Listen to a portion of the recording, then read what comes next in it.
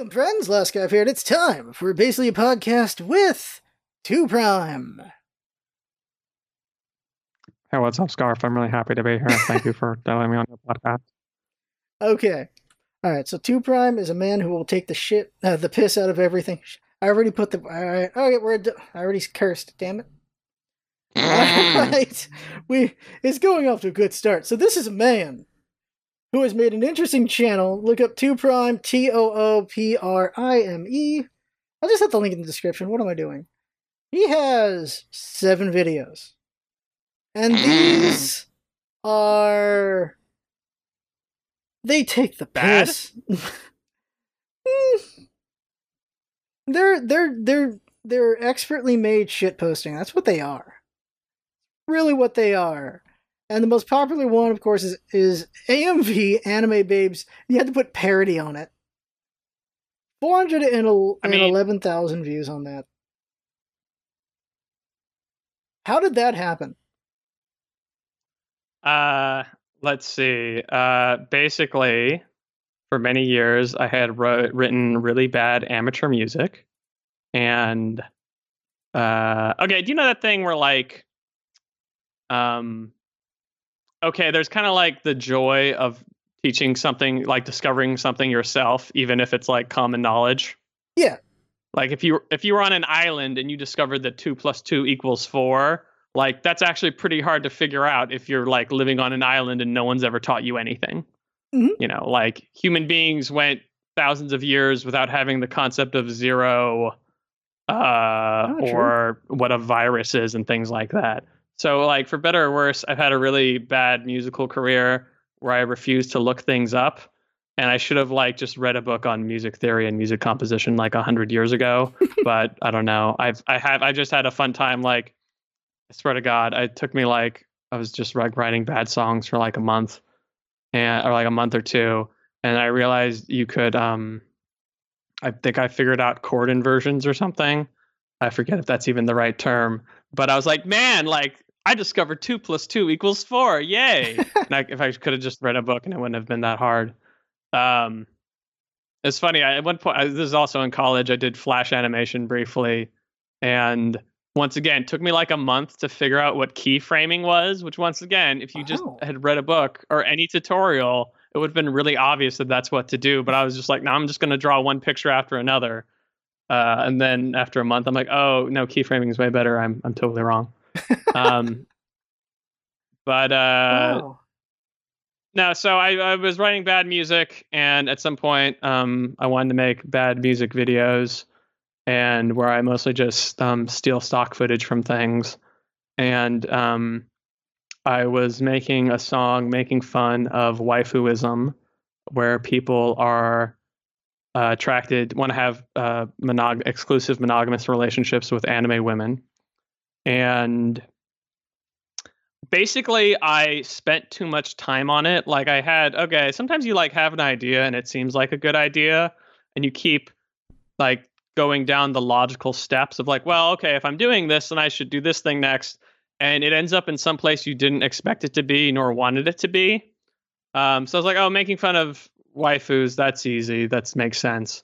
And then at some point I'm like, oh, do you know what I should do? I should hire a voice actress that has like an anime girl voice. That'd be really funny. And then I do that, and then I'm like, God. For a video game I made with my friend, I hired ProZD to be the announcer. That was my only experience in hiring voice actors before. And I don't know if he does this anymore, because I don't know, maybe he's in a union now or something. But at the time, I just emailed ProZD. It's like, hey, how much does it cost for you to read this? And he's like, I don't know, this much. I'm like, okay, done. And it was easy. And I was like, I'll just email, like, there's actually a bunch of people that do like covers of rap songs in anime girl voices already. Oh. Like I could just email them and they'll say yes. And no, because I'm guessing that if you're like a girl with an anime girl voice, you get a lot of creepy ass commissions requests all the time. So it was weird. I'm like, hey, do you want like $150 to do 30 minutes of work? And everyone's like, nah. And I'm like, what? Like, okay. So at some point I went to like some voice actress website and I found some voice actress, and it cost way too much money to have her just read some random basically have some anime ad libs and like sing the chorus or whatever. And so that cost a bunch of money. And then she was really slow. And at some point, I like just had invested too much time and too much energy into this like shit post of a song. And so, you know, it happens with everything. I eventually finished it and I put it out there and no one watched it. And I was annoyed by this because normally what I want to do is just put it out there. No one likes it. And then I just like pretend like it doesn't exist and move on with my life.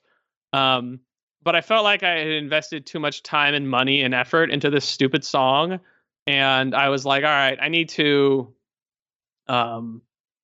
like divorce the half of me that is embarrassed that I made this and just like pretend like some third person made this. And my whole job is that I'm a marketer now and I want this video to get attention. And, um, and like, you know, I don't know, like maybe this is my own arrogance, but, you know, hypothetically, I like to at least, you know, for my own ego, I like to believe like, hey, if I put 100% into something, I could do it. Most things aren't worth putting 100% into. Um, but hey, you know, if I really want to promote this dumb video, I can. Um, so one of the things I tried was, okay, the initial idea was like, let's just post it on Reddit or something. But like, I don't know, Reddit's stupid. And you also, I don't know, they're weirdly judgmental about posting your own stuff. Yeah, And I was just noticing like, there's just a trend of like, you can't say, hey, I made this thing. I hope you guys really like it. It has to be some weird gimmick, you know. And so I decided I was going to wait and think of a gimmick. And in the meantime, there's some promote button on YouTube. Like you can promote your video. I'm like, what's that mean? I don't know. Let's press it. And so it just leads you to AdSense where you can basically pay to have your video show up as an ad on YouTube. Oh. And I'm like, that's stupid. And also like, this is a video telling people to masturbate to anime girls as a joke. That'd be really weird if that was an ad. So I like paid them $5 a day. Like, yeah, show it to some people. And I think they ended up just like exclusively showing it to like non-English speakers. So like it got a bunch of views, but like no comments and no one actually watched it. Yeah. At some point I bothered to dig into their targeting. Like, all right, give me 18 to 25-year-olds watching edgy and bizarre content at 3 a.m. is what I eventually focused it to. And at that point, I basically exclusively got comments like, what the hell is this? How was this I was just watching a normal video and this ad comes up telling me that real girls are gross and anime girls are the only way to true happiness. So I just had a bunch of comments like that. Now, that wasn't giving me a lot of views or anything, but it did give me a lot of funny comments. And then I realized that was my gimmick to get it on Reddit, where once again, if I said, hey guys, I worked really hard, I hope you like this, no one will care. So I spent a weird amount of time thinking of the stupid title. It was like, I paid to have my weirdest video shown at 3 a.m. and now the comments are nothing but people freaking out about it. Was the title I came up with. And it was pretty good. Like, I thought it was good in the sense of it doesn't even say what the video is. And even if you think the video sucks, I feel like you kind of are imagining the Schadenfreude of someone being surprised by this video at 3 a.m. So, and then some people ended up liking it non-ironically. So that went relatively high on whatever our videos or whatever. And that's where most of the views came from. And I was very pleased with myself for about the 2 days. There was a bunch of people watching it. And I narcissistically read all the comments. And then okay,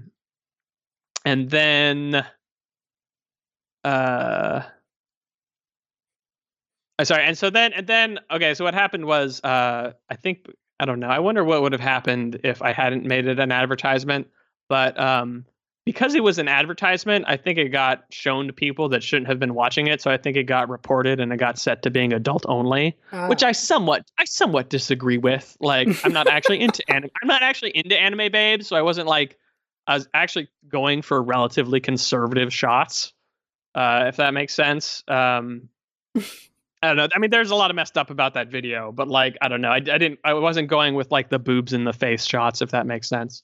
Um, I had to trigger warning that video though, just thinking about it now. yeah, I don't know. Sometimes I see videos. I don't know. I've noticed it now. Sometimes I see videos that are like total BS, and I'm like, how is this not adult only? And usually it's probably just because it's not popular enough. But yeah, maybe I Yeah. could have put a warning on it. Who knows? But Like, I, as- I just realized, just thinking about it now, just like anyone who actually watches it, if you're not a fan of, well, it gives it away a little bit, but there's suicide in there. So if you're not a fan of that, just don't watch it then. But it's yeah, an amazing shit post. yeah, I don't know. I mean, I don't actually want to like trigger anyone with things. I mean, I don't know. I've shown that video to people I know that have tried to commit suicide, and they've Hmm. been fine with it. Okay. Um, but uh,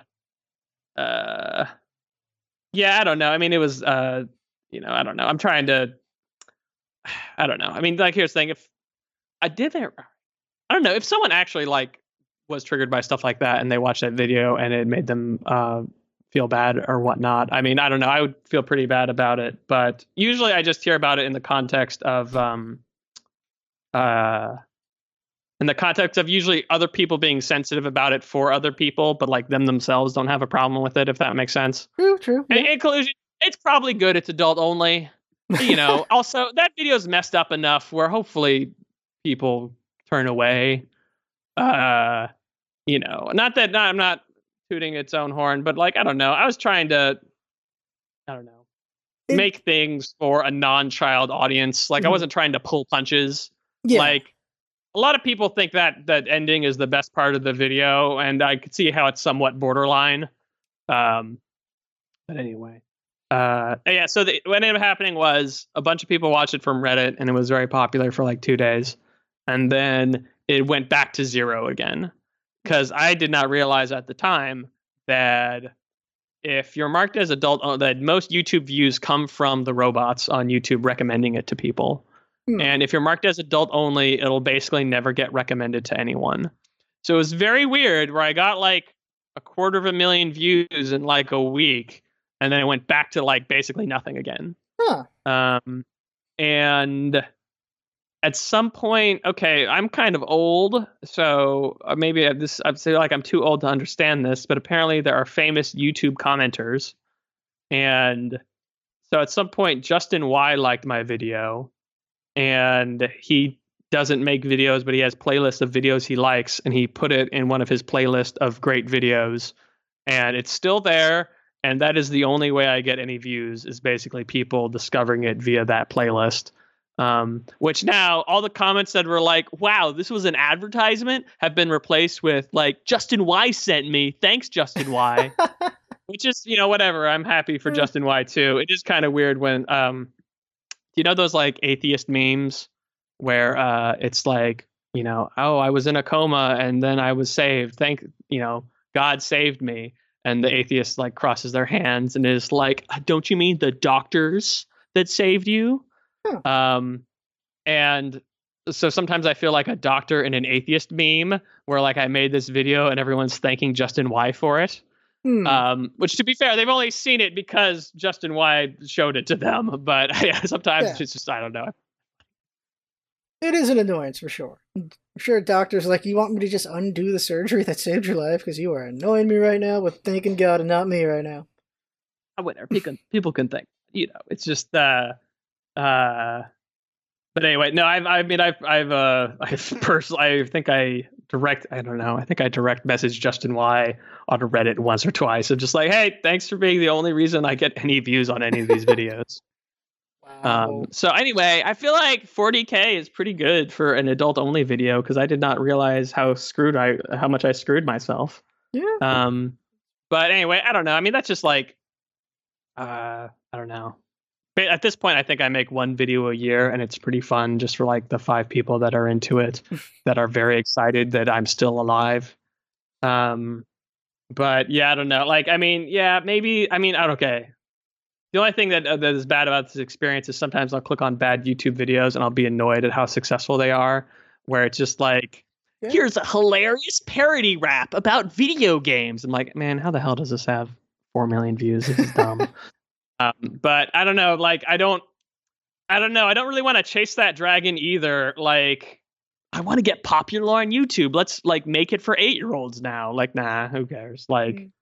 uh, I rather die in obscure. Like, I don't know. I mean, I like as much as I don't like. I mean, they're not like the highest quality things in the world, but like, I like their non punch pulley. And I like how they're not pulling punches. At least, Mm. uh, aggressively weird they are. Yeah, they are amazing in their own right. How about this? Like, you showed me your videos, Hmm. and I was like, what the like, just go with the main one, anime base, 400,000 views. Just watching it, I'm like, all right, okay, he's arguing that waifus are the way to go. All right, okay. And then the chorus hits, like, oh my god, oh my god. And then when you get to the end point with all the suicide stuff, I'm like, holy sh! Like, it's such a crazy progression. It works. I mean, I feel like I didn't make that up. I mean, like, I don't know if you've ever seen like, I don't think I read it anymore, but like, what is it, Anime IRL? The subreddit is like nothing but suicide jokes. I feel like I wasn't Yeah, picking on the anime community. I yeah, feel like the yeah, anime yeah. that. Because you that there's straight up is a meme of you end your life, you'll end up in the anime afterlife or Yeah, whatever I kind think of I thing. like the visual imaging accompanying that section is a picture of that meme. Yeah. Like, yeah, like, yeah. So actually, sometimes, if anything, the most borderline stuff in the videos are not things I'm saying. They're like references uh, to things, and I feel like if people, anyway. In conclusion, if I say something in any of those videos, it's the opposite of my actual opinion because Mhm. everything I say on its face is literally horrible. Yes, it's incredibly horrible. It's amazing shit posting. It's amazing shit posting. It's it's oh, wait, it's just there's something about it which is just impressive that someone's willing to say these things. Did you know that one time, uh, relatively early, there was someone who I guess was a former waifuist, and I'm assuming that this person had some kind of issue that I'm not going to speculate on, but they all right, like if you're like actually looking at a message for that video, it's clearly against waifuism because it's making fun of it. Yeah. That said, I don't know. Like, I don't know. Like, I wouldn't recommend waifuism to people, but if that's what made them happy, then I guess it's okay. I don't think it's the ideal way to go, but Made you that know, penguin happy. yeah, the penguin was happy. The penguin's in the video. Oh yeah. I made a yeah the yeah. Sometimes people ask like, "Oh, you should make another one." I'm like, I exhausted every single reference I can make. Like, Mhm. that thing is needlessly 4 verses long. Um, but oh, okay. So if anything, that video is against waifuism, and I think that person, I don't know, could only just interpret things literally, or maybe they were doing an elaborate joke, but it seemed like too much work to be an elaborate joke. Um, he Hmm. commented on every single comment about how waifuism is bad and it'll lead you to go to hell. Wow. And like he wrote a lot of them were copied and pasted, but a lot of them were different comments. And I like tried to explain to him that this is not a pro waifuism video, and he couldn't get it. And I don't know. Okay, I will say actually one great thing about YouTube and negative comments is about half the time people with negative comments have their own YouTube channel where they post their face and themselves talking. And it's really it kind of confirms all the stereotypes I've ever had that like the mean comments are written by insane people. And just watching a video of them is like, oh yeah, this is an insane 14-year-old. I shouldn't be offended at all by their mean comment. Because like I don't know, I feel like don't you like kind of project that everyone on the internet is you and then like roughly at your like same age and life experience, and so when they say something dumb, it's kind of like I like intellectually I know it's probably not that way, but I Yeah. don't know, for some reason I just kind of assume that emotionally, and it's very comforting to just see like, wow, this video sucks, and go to their channel and it's just like, hey guys, I'm 12 years old and I'm playing Minecraft. This video has 1 view and it's from me. Like I don't know, it's just oh yeah, this person doesn't know what they're talking about. Yeah. Um. I don't know. I think once you're on the internet long enough, some things do get faceless, but some things are you put attributes to things. Uh, yeah, I think for me, I try not to make assumptions, but the assumptions happen anyway. And unfortunately, at this point, the assumption is, oh, it's just a dipshit. There was okay, there was another person who also was probably crazy. There was someone who um kept messaging me about how I need to take down the video and stop advertising it to people. And I kept trying to like understand what his problem was. And I would like try and be nice to him. I don't know, I was doing a bad job where I was kind of good cop, bad copping myself, or sometimes I would be like annoyed with him and like argue with him. And other times it'd be like trying to connect with him on a human level to understand like what his motivation for Hmm. harassing me about this was. Hmm. And I kid you not, it was so weird. Um, he like I think he posted it on like Cringe Anarchy, and and like everyone there just thought it was kind of funny. Um, but but yeah, it's okay. He came out as like he was really an anime fan, and he thought I was making anime fans look bad, and he was false flagging as a non-anime fan, harassing me about it. Like at some point he literally said this to me and like sent me a link to his like how much his like one of those like anime fan websites where you catalog every anime you've ever watched. So like I don't know, it was so weird. I don't know. That's fascinating in a weird way. That is so weird. I don't know. Because Generally stuff hasn't really happened. Those were the two weirdest ones from posting that video. But that is so weird, though. Like, wow, that's odd. That's just odd. That's just they're trying. I feel like they're trying to play 5D chess. They're trying to play 5D chess. It just well, feels like it. well, it was funny where I made that video, and you know, originally I was just kind of thinking of it as like making fun of anime, but like I don't know. I mean anime. I mean I've watched some anime. I really like One Punch Man and might own all the mangas, but like generally, you know, I don't know. Having anime be your identity, I find to be a little weird. But once again, you know, people can be themselves. It's fine. But at some point I was making this, and I'm like, at this point, there's too much anime in this video where I really need anime fans to like it. Like, there's too many references to anime where I hope anime fans are self-loathing enough to like this video. And I was actually really happy when, like, I think it got reposted on the anime subreddit and they liked it. And I was Wow. actually pretty happy. At some point, I was originally like, I don't know, my initial conception maybe wasn't as kind as it should have been. But by the time I was done with it, I'm like, I sure hope anime fans like this video. Uh, but yeah, okay, in terms of us saying like the project kind of snowballed on me, I I got that voice actress, which was more of a pain in the butt than I realized. And so at some point I'm trying to like make the video, and at this point like it took her so long, like I wrote like an extra verse and blah blah blah. And at some point this video is really long, and like cutting together 4 minutes of anime footage is a real pain in the butt. And the thing that saved my life is I think I like downloaded some random episode of an anime and was like scanning for usable footage. And I realized, oh yeah, anime is super cheap, and it's just like static heads with their lip flaps going. Yeah. And none of this is like worthy of being in like a music video.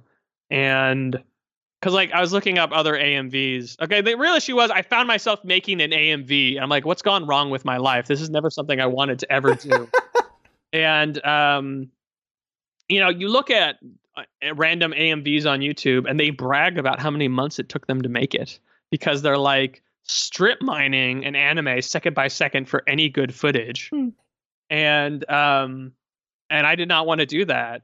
And the big thing that saved my life was I realized that the opening credits and closing credits of animes are basically music videos. And so it's got like fresh animation that isn't static and is generally higher quality. And the only thing holding me back was the credits all over them. And I realized you could Google creditless anime openings, and that is a gold mine of fresh anime footage that you can mine relatively easily. So I think I made that video in like a super rough weekend, but it wasn't like months or anything. Wow. Uh, and it's also funny because now it's full of animes that I don't know, because it just has like, here's a girl in a robot suit doing things. I'm like, great, it's in the video now. It's like, what show is it from? I have no idea. I think I went back and actually wrote down, like, looked it up just so I could answer people's questions, because they're like, who's that girl at 123? I'm like, I have no idea. It looks like some trash anime to me. It fit the footage. I put it in there. I don't know. It's funny. That is funny. But I don't know how to word this. I feel like there is a lot to learn from this conversation already. There's just advertising stuff, also just the commentaries you can get, and personally I find this very useful information. Also, just if I want to do an AMV, just use the openers, because I never thought about that, because there's always the credits on them. But you can get creditless. That's impressive. I didn't even know I didn't know this thing until I talked to you. I did not know that was a thing. Like, well, that's kind of useful, because there's some pretty sick things you can see, slick things you can see in anime openings that could be really useful. It saved my life. That video would be impossible to make. Like, I explained that to people, and they like, it's funny. People will watch it and they'll like not even realize it's just shots from openers. Like occasionally I put in something that I actually knew. Like, I make some yaoi reference, and I just cut to that like scene of Sasuke and Naruto kissing because I'm aware of that one. So like, I dug up that one in particular. That's not from an opening, but everything else was like whatever. I had a lot of time to fill. So I just, took footage from openers. What did I learn? I think, okay. I don't know. Anime. I think, okay, from like just scanning that, have you ever heard like, have you ever people talk about like male gaze in cinema? No.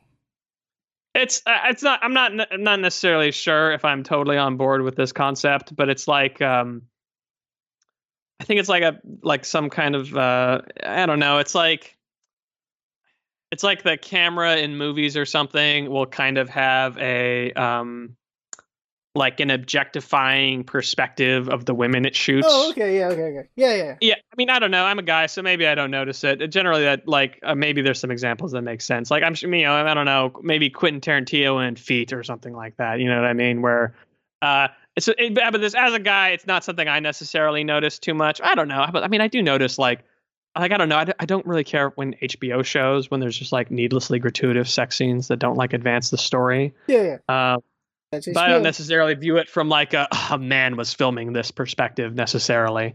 But I remember when I was making that video, I'm like, man, this is maybe the one time I've noticed, man, there's some male ass gays in these videos. Like, it was funny where like I said, I was like, I don't know. I didn't like want that video to be hot, if that makes sense. Like I wanted there to be anime women in it, but I wasn't like, yeah. I didn't want it to be gratuitous. I didn't want the audience to be like sometimes videos are like, yeah, I'm into this and so are you. And I'm like, I don't like it when they have that vibe to it. And I basically cut every shot that was like that, where it was just like, man, here are these tits in your face. I'm like, I'm not putting this in here. That's funny. It's interesting you say that, because also because you're a fan of One Punch Man. There's so little of that in One Punch Man, which is kind of refreshing. All you get is Tatsumaki Fubuki, but she's not even in the show yet for me. I know she's going to get ridiculous eventually. Well, so it's funny you mentioned this, because the currently on the One Punch Man subreddit, they're talking about how the last manga chapter is borderline hentai. Oh, but okay, the thing with One Punch Man is apparently, okay, so One Punch Man is a bit of a sausage fest. Yeah, it really is. Which I'm kind of okay with, because normally, like I find My Hero Academia creepy with how it treats its 15-year-old cast of characters. Yeah. And but what's interesting is apparently One Punch Man has a lot of female fans in Japan. And so there's kind of from my perspective, kind of a homoerotic vibe to One Punch Man, where there's a lot of like really beautifully muscular dudes in skin tight shirts. And so there is some chapters where like, a Blizzard or Fubuki is in some nonsensical skin tight dresses. But I I don't know. I do kind of like it is. I feel like it is equal opportunity of everybody is a skin tight superhero who clothes like somehow dips into their belly button, even though that doesn't make any sense.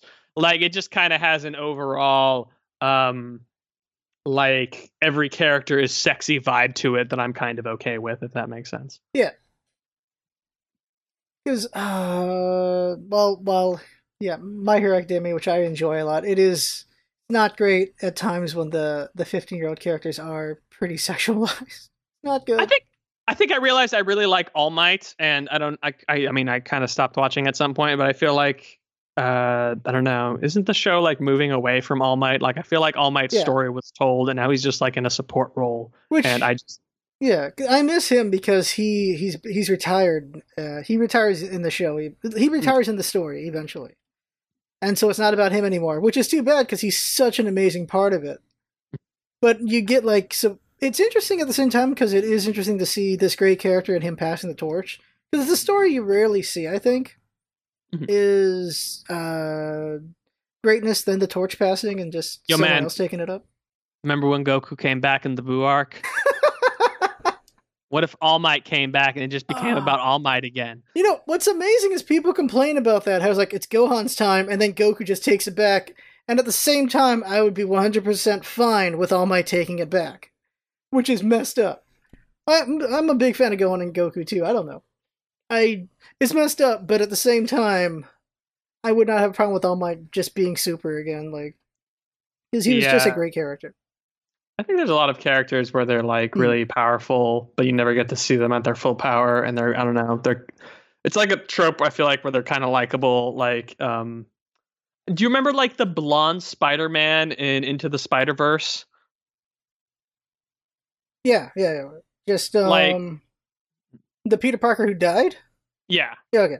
like it's just Spoiler. funny because like I mean from a story perspective he has to die, so they just kind of make him the perfect version of Spider-Man. Yeah. Just like I'm an ideal hero. I'm 28 in grad school. I married Mary Jane and everything's going great. I'm just like, man, this guy seems awesome.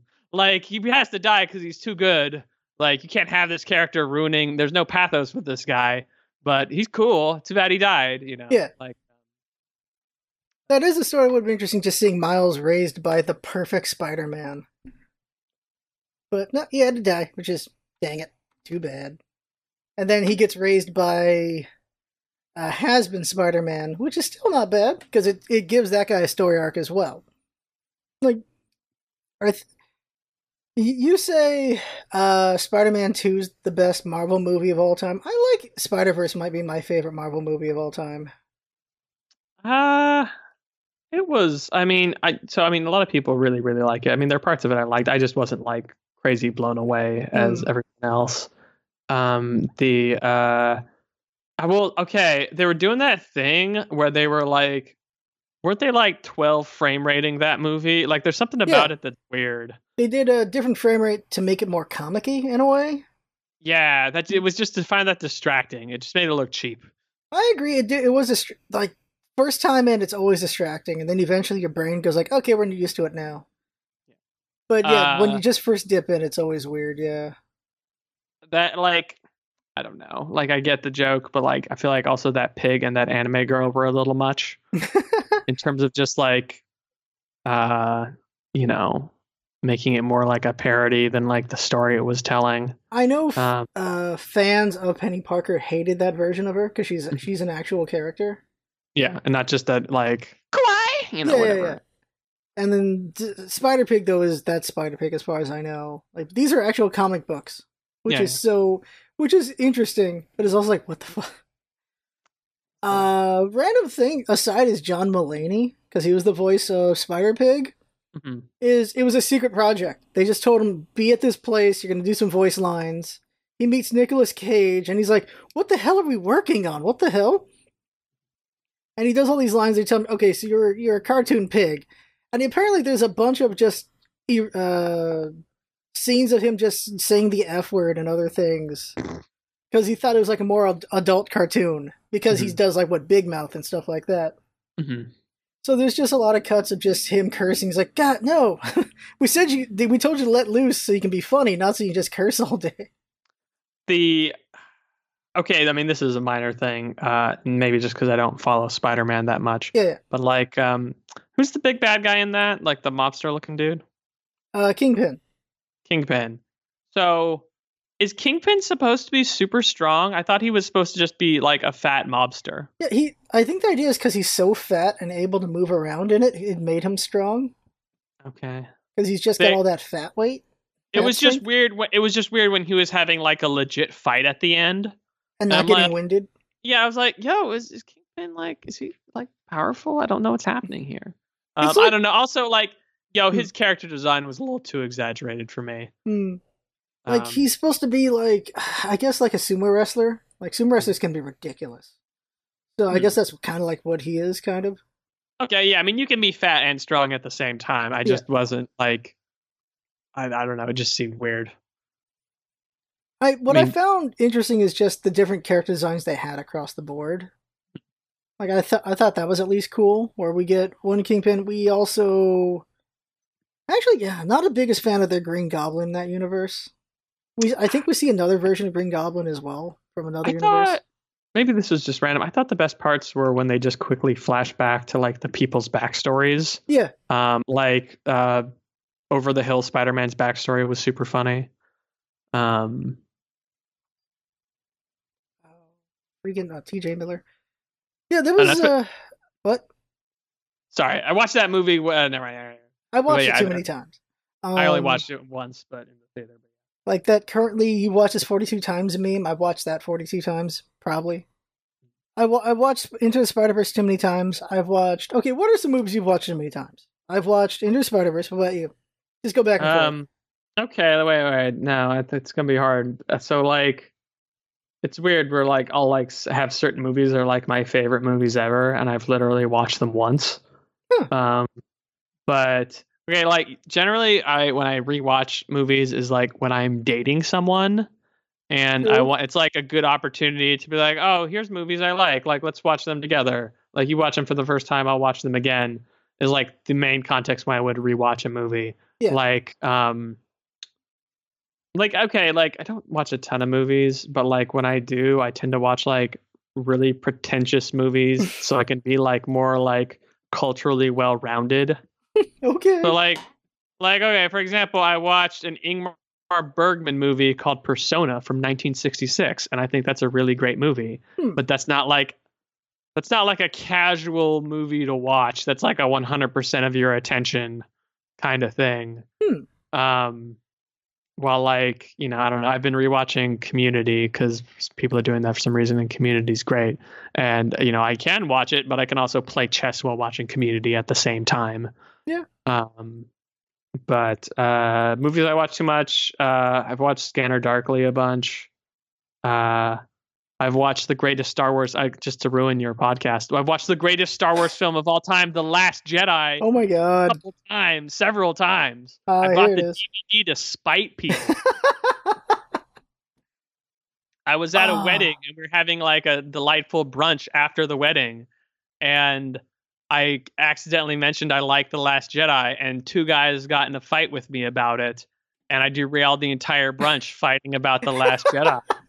And to be fair, you know, there are many arguments why people don't like The Last Jedi. Their argument was because it was against men, which is one of the worst arguments. Yeah.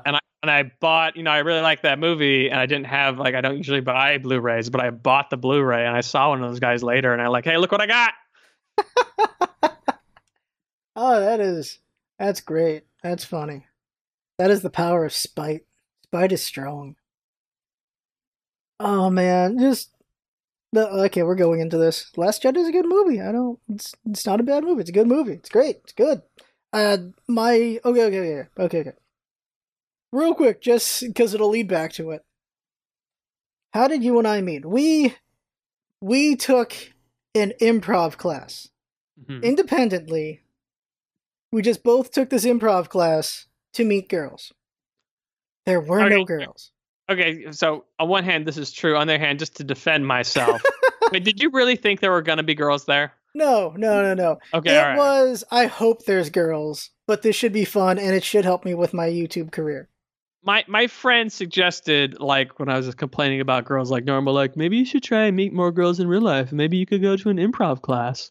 And I was like, man, there are gonna be no girls there. Like, but just like the chances of just like, someone in your general demographic who happens to like you is just so low. And it's like, oh, that's like a lot of money and a long commitment to just roll the dice on will there be girls at this improv group. Like that's it. I think like if you got super into improv and like integrated yourself in the community, like yeah, you probably could make, you have a decent chance of like at least making friends. Yeah. But like, but like it's a really big commitment to just suggest. But anyway, but yeah, so like I think after that I was like I should maybe do that, although going for girls would be stupid, and it was more just in the back of my mind. It's like, yeah, see, there's no girls here. That was a all right. Yeah, yeah. Okay, yeah. Just mentioning it. There were girls. They were all in their 80s. And then there was but like married with 3 kids. Yeah, married with 3 kids, without naming names. Like I still remember all their names because of that game we did. But married with 3 kids, also married, 80 years old, 60 years old probably. Just nowhere in the realm where we could date anyone. And we did this improv thing, and improv was really fun. I enjoyed it a lot, and we had some pretty good sketches together. Not sketches, but setups together. And we did our big show at the end, and mine were amazing. I will say mine were amazing. Yours was miserable. You hated you so much. But after the show, everyone's just hanging out and talking. And it was like maybe like 8 or 7, I forget. Because they were doing other shows too, and we were just talking, and it was a big group was talking, and then it got smaller, and it got smaller, and then it was just you and me talking.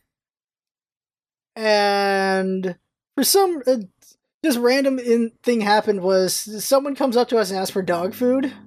That was weird. Yeah, that was weird. So I was like, can you get some dog food for our dog? Like our car broke down or something like that. I'm like, all right, well they're not asking for money. Let's go get some dog food. We walked to a Walgreens or CVS or something like that, or Rite Aid. One of those. They're all the same thing. One of those, we got them dog food. And then we just talked for like 2 to 3 more hours inside the Rite Aid. It was cold. Yes, it was. So that was the thing. And it was like 1 a.m. I'm like, all right, okay. We've talked for like 6 hours. I'm pretty sure we'll talk again. So, like, I'll just call you tomorrow, or we'll hang out sometime. And that's what happened. But we talked about so many things, and at some point we got to Star Wars. And fortunately, we were on the same page on Star Wars. Where it's just like, Last Jedi is a good movie. It's a good movie. I don't understand the people who are so mad about it. I have so much family who hated it. They're like, it's dog shit. I'm like, I'm not going to argue with you because you family, but what? They just, there's so many different arguments, and some are like, okay, fine, that's not bad. But the man hating one is such a bad argument. It's so bad. I don't need to recount the whole thing, but yeah, those I don't know. They found like they hated the pink-haired lady, and like if you want to go from like a macho perspective, like I actually thought it was like, I mean. There's still definitely some fantasy to it. I thought in some ways it was the most realistic portrayal of the chain of command. Yeah. In an action movie in a long time. Like the only thing, Starship Troopers, the book, is weirdly accurate. Is like mostly about the chain of command, which like I'm not whatever. I'm not like a super military guy where I'm all about that or anything. But I can appreciate a more realistic portrayal of that. The Starship Troopers, the book, is good. It's like it could be argued it's a little bit on like the fascist side of things, but like it's kind of like not endorsing fascism in any way, but like it's like I don't know. It's kind of philosophical about it in a way that's at least I think like well presented and interesting to think about. Yeah. But it's funny because the movie is like the opposite of that. But whatever, the movie's still good too. Yeah, the movie's all about trying to take the piss out of it. But yeah, I think it was okay. The real issue was I read. Usually when you read war books, they tend to be anti-war books, which is fine. Mhm. But like, like I don't know, like some of them can be a little too much. Like, have you ever read Johnny Got His Gun? I've heard of it, but I never read it. Yeah, I don't know. For some reason, there's a movie, and it's inexplicably the plot of the Metallica song "One." Oh, really? Okay. Yeah, but anyway, so Johnny Got His Gun is pretty good, but like, it's got a very preaching to the choir anti-war aspect to it. Like, it's just like we're just gonna beat you over the head with the horrors of war until you think war is wrong. But I feel like it doesn't address like the counter arguments someone who's not like no one's pro-war, but just like, oh, there's like situations where it makes sense kind of thing. They're not really addressing those concerns to those people. It's more just reinforcing people that already are like emotionally disgusted by war, and it's just like doubling down on that. Yeah. And like Johnny Got gonna still fine book, but I don't think it's changing anyone's mind. And actually, okay, the book that is actually best about that is actually Slaughterhouse-Five. I really like Vonnegut. Yeah, I don't know. Like, I mean, I kind of didn't read Vonnegut for a long time because the people that liked him were kind of like edgy eighth graders. Yes. And I just kind of assumed it was bad by association. But no, Slaughterhouse-Five is actually amazing. I'm sure his other books are pretty good too, but when I tried to read them, it just like he's got a good tone, but when it's like that in like every book, it's like, all right, I get it already. Yeah, you have to be a Vonnegut fan to like Vonnegut books, honestly. Yeah, but you should read Slaughterhouse-Five, and like it works really well. But yeah, the argument I really like in that one is, that book opens with him talking to someone about writing the book, and he's saying, "I'm writing an anti-war book," and the guy is like, "Why don't you just write an anti-glacier book?" Which is honestly kind of my opinion. Like I'm the glacier guy, where it's just kind of like, look, conflicts is gonna be inevitable, like just being a pacifist is too impractical. Like that's kind of more my perspective on things. I'm not pro-war, but maybe I'm anti-war or something, like more of a practical, moderate aspect to it. And so without getting into the plot of that book, the philosophical argument that book is making is that is a deterministic perspective. And I don't like to think of myself as a determinist, like someone who doesn't have free will. So hypothetically, if humans have free will, then we hypothetically could overcome war at some point as a species, which maybe, that's somewhat high-minded, but it actually does address the concern I was making of like being like war is inevitable and being someone who believes in free will. Those two positions are contradictory. And so usually if you can point out how someone's own opinions contradict themselves, that's more convincing about how they're wrong than just like reinforcing your own side to death. Yeah. So I really like Slaughterhouse-Five. I mean, it's a good book on its own, but I thought that was actually a very clever theme. But so Starship Troopers is fun because it's not like, like if there's like of the pro-military books in the world, I feel like they're just like Tom Clancy books kind of things. And they're not really approaching it with like the same like philosophical rigor as like some anti-war books are. So like Starship Troopers is the most like compelling pro-military book I've ever read. And it was just refreshing to read one of those that wasn't just kind of like oorah patriotism. Whether it's right or wrong, I thought it was at least cool. Wow.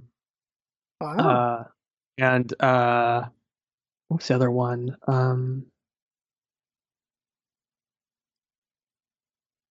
The bit that's also funny is Starship Troopers. I think it was like one of the first, if not the first, like mech suit exoskeleton book. So it's super funny because they spend 2 chapters explaining what an exoskeleton mech suit is. And then actually one of my favorite books is Forever War. So Starship Troopers is the 60s. Forever War is like is in the 70s or something. And it is it's technically an anti-war book, but I think it's broader than that, and that one's also fantastic. Where regardless, I recommend that one a lot. But Forever War, there's also mech suits, and I thought it was really funny where there's about one sentence where it's like, yeah, you read Starship Troopers. There's mech suits. You get it. And like, I read those books back to back, and there's 2 chapters explaining mech suits and Starship Troopers, and like one sentence, like, yeah, it's mech suits. You know what it is. That's funny. Wow. The wait, all right, it's right because I'm rambling about war sci-fi books. No, Forever War is so good. It's about this dude that goes on he goes on a military campaign on another planet to fight some alien conflict, whatever. And so he comes back, and it explores it explores a concept I haven't seen a lot of, which is, like time dilation, right? Yeah. So he goes on a campaign, and he comes back, and it's like 30 years later. And every time he goes on, so he comes back, and like, okay, what it's really about is, it's about the experience of being a soldier that went to Vietnam. Like, let's say you go out to Vietnam, in the mid 60s. And when people think about the 60s, like the cultural changes of the 60s, that's like 67 to 69. If you're 1964, 1963, that's the 50s. It's still the 50s, like culturally, what we think about as the 50s. So if you go off to Vietnam, for a couple years or a while, and you come back in 1971, you'd be like, man, what country did it? We're like, I left the 50s and I came back to the 70s. It's kind of the vibe. Like what like the country I was fighting for isn't even here anymore. Huh. And just how alienating that would be. And also, post Vietnam was weird because for some reason people took it out on the soldiers. Mm-hmm. So it's like, man, I come back to my country. It's totally different. No one likes me. Like, just what a weird experience that is. And so they explore that in sci-fi using time dilation to do the same thing, where he goes off and fights in some campaign on a different planet. He comes back. It's like 30 years later. The whole world is different. And it's all weird sci-fi now. And actually, one of the aspects that was funny was like okay, they're getting paid for 30 years, so they're rich. But because I think it's based on the 70s, there's like just like a bunch of hyperinflation, and everything sucks. And he's just like, man, screw it, I'll just go back and do another campaign. And so the structure of the book, it actually kind of becomes a time travel book where every campaign he goes on, they invented better ships in the last 30 years. So the next campaign's 150 years. The campaign after that is 1,000 years because they just go farther out at faster and faster speeds, and the time dilation gets worse. So that's a very, like I said, I mean, that is, it's definitely on the anti-war side of things. But I thought it was more. I appreciate it as more being trying to capture that really alienating experience of coming back to just like what seemingly is a different country. So Forever War, I thought was dope. So at one point I just read like a bunch of Hugo Award-winning sci-fi books in a row, and that's where I read all these random things. But I think that's about it. I can stop. Well, that leads us into interesting things like time dilation is really rare. Like, what else does it? Journey to the Planet of the Apes, or whatever the first Planet of the Apes was called. Mm-hmm. That one does time dilation, and because he's in space and he just comes back, he's like, oh shit, things are different. Isn't that what it? Okay, I never understood the plot of that. I thought the plot was they were intentionally time dilating themselves, or that they were intentionally that depends, like the original one? Yeah, the original. Charlton Heston one, yeah. Okay. I thought they were intentionally doing that, and they were gonna like send Data back or something. And then I could be totally wrong. And then but for some reason they think they're on a different planet. And then it happens to the Earth. But like I was confused. I can't remember if they're actually trying to go to a different planet. I thought they were just there. No. The whole time Charlton Heston knows he's on Earth. Because he's trying to prove that humans existed first and they had civilization first. because he's like, what the hell happened to Earth? That's his whole thing, and he does a lot of trying to find shit. Like at the end of the movie, before the Statue of Liberty, he finds like a doll, like a human doll that says "Mama" or something like that, and it just blows all the monkeys' minds. They're like, oh shit, who would make what monkey, what ape would make a human doll that says "Mama"? That was the whole thing that blows their minds. Like it blows Dr. Zaius' mind. He's like, oh, we have proof that we weren't the first ones here. And then they destroy the cave, and then we get Charlton Heston's famous ending. So he knows it's Earth, but he doesn't know what happened. And then he finds the Statue of Liberty. He says, "You maniacs, you blew it up." Like No. So like he knows it's Earth the whole time.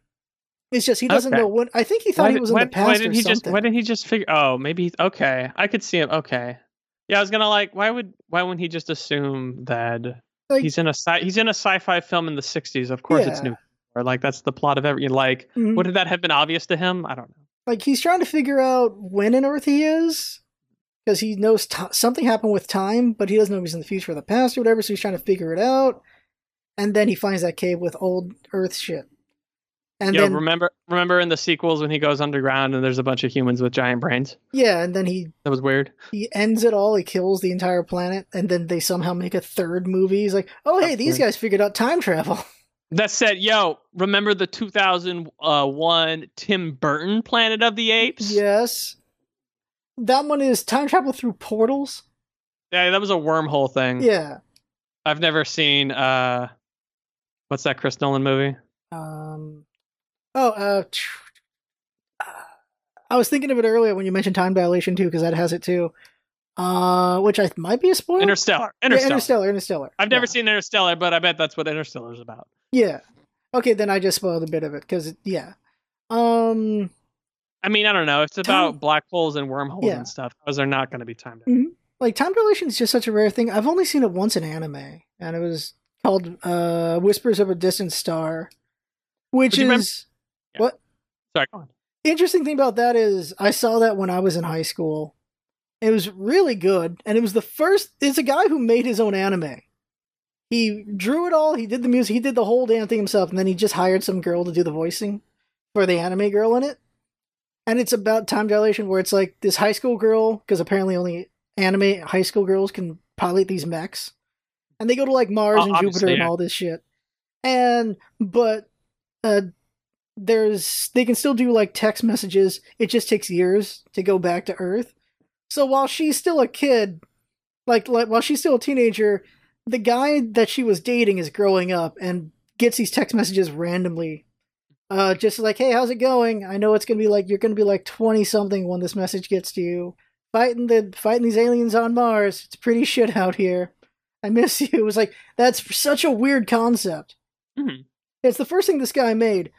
And he keeps making these interesting concepts with some romance in it. And he made Your Name, which I don't know if you're familiar with Your Name. Is it the piano one? I don't even know. I still haven't watched it because I just haven't watched it, despite the fact he's one of my favorite creators. The film, the anime. Okay, yeah. Which I think broke all the records. I've never watched it, but NPR I think was even pitching this movie. I remember that was a thing. I've watched a lot of his films. I haven't watched Your Name. There's weird mental reasons why I haven't watched it. But I was just blown away. Like, wait, this guy from like 20 years ago, where he's like this, he just funded everything himself and just really wanted to make an anime, and he's here making the highest grossing thing ever, the highest grossing anime ever. It's like that's something else. That's interesting. I just want to say that I like that you said Your Name, and I thought Your Lie in April was what you were referring to. That's what I meant, like the piano one?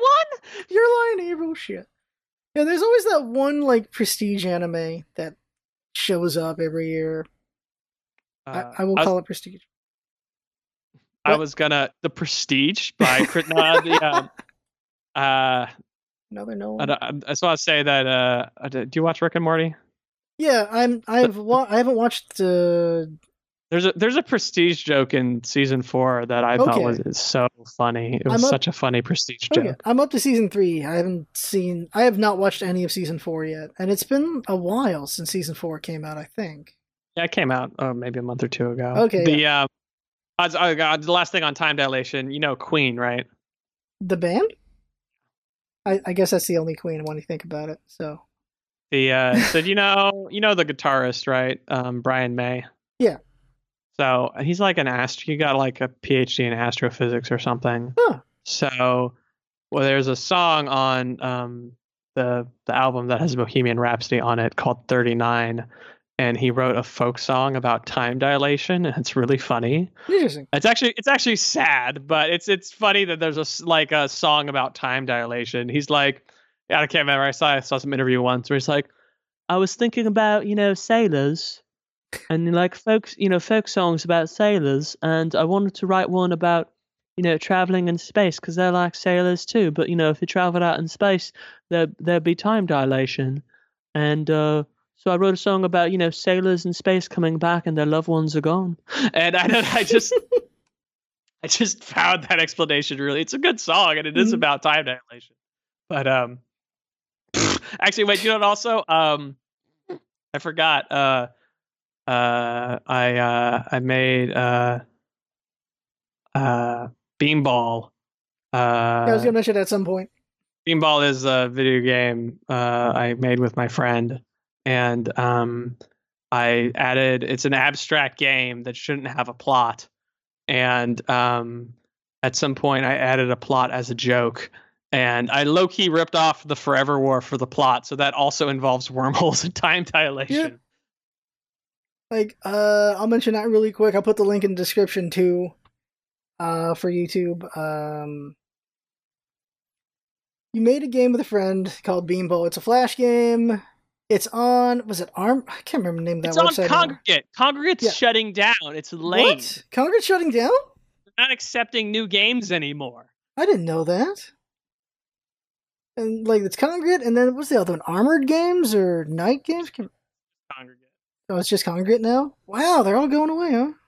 I don't know about Armored Games. We never uploaded it. Oh, okay. So it's on Kongregate. And I didn't know they're going away, but so play it now while you got the chance. I mean, I think the games might exist. You just can't like upload new games to it anymore, and they're like shutting down their social side. So it's whatever traffic they had is probably going to evaporate. I think they're just focusing on mobile games or whatever. Weird. Because apparently Flash games are dying. I mean, I don't know if we're Flash. I mean, I think we made it in Unity, so who knows? But okay. I think for anyone, they just assume it's all. They just call it Flash, even though they don't. That's not what it is. Like it used to be like Shockwave games, and they just became Flash games. So. Well, Shockwave is Flash, and I don't know my history anymore. Go play it. It's a fun game. I like the concepts of that game. I really like the concepts of that game. And then the Dark World version is like, oh, these are even more interesting. And this is the one where you got ProZD to do the voices. Yeah, correct.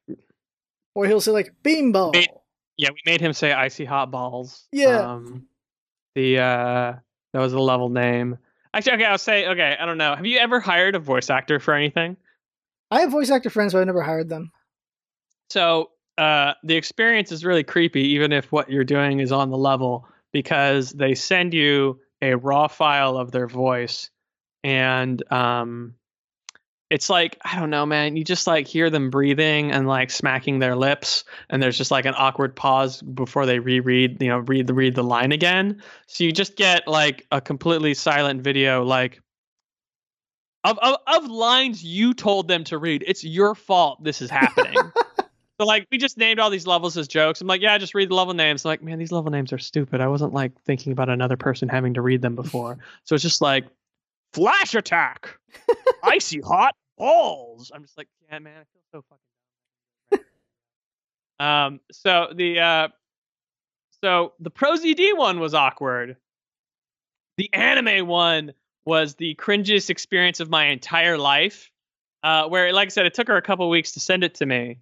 And I would come into the office every day, and one of my coworkers who knew about it would just be like, it's like, did the vocals come in yet? Where are the vocals? I don't know. Apparently there's some video where like P. Diddy or something kept saying that, and he kept repeating it like in that style, like, where's the vocals? Are the vocals here yet? I'm like, there's no vocals, Philip. So at some point he's just like, yeah, what did you have her say anyway? It's like, oh, I just have her like sing the chorus, say some like anime girl ad libs like kawaii. I like maybe make a meow sound. And he's just like, you paid a grown woman to meow for you? Like, man, it sounds really creepy when you put it that way. So sure enough, I get these vocal files, and I felt like I was happy because they were good. They were decent takes. But like, man, just total silence. Like, hey, hey, hey. Like, I pay the grunt. Like, the like gets to the meowing section. Like, meow, meow. I'm like, I pay the grown woman to meow for me. I feel so bad. I feel so bad. And once again, that was the thing where I was like, yo, no, this is funny. Like, I should have done this. But like, at first when I thought like, oh, making fun of anime, that's a good video. I didn't envision me having to listen to these anime girl sounds I paid for, or me spending a weekend cutting anime footage together. Like, I didn't think about the full consequence of this idea. Oh, that's good. That's hilarious. Oh, that's good. It's still funny hearing it, and you've told it when we first met. You told it, and then, well, when we hanged out, it's a funny thing. We did the improv and everything, and then we hanged out the week before the virus hit. True. And we're like, this was fun. We'll hang out again. Virus hits. Like, okay, there goes that. Like the second level of improv was happening. Bunch of things, bunch of plans. Virus. Oof. I feel like I just got demonetized because I think the bots are looking for the word virus in vocal. Mm-hmm. They found it. There it is. Damn it. Like I'm gonna make money out this anyway. Funny thing is, okay, what going back, talking about me now. It's about me now. Well, going into the improv class, I'm like, well, I've been doing YouTube for like 6 years, and so I just want to get better skills. And people are like, holy shit. There was a lot of assumptions being made on that point. Mm-hmm. And didn't say successfully for 6 years, but all right. So I spent a long time just like, the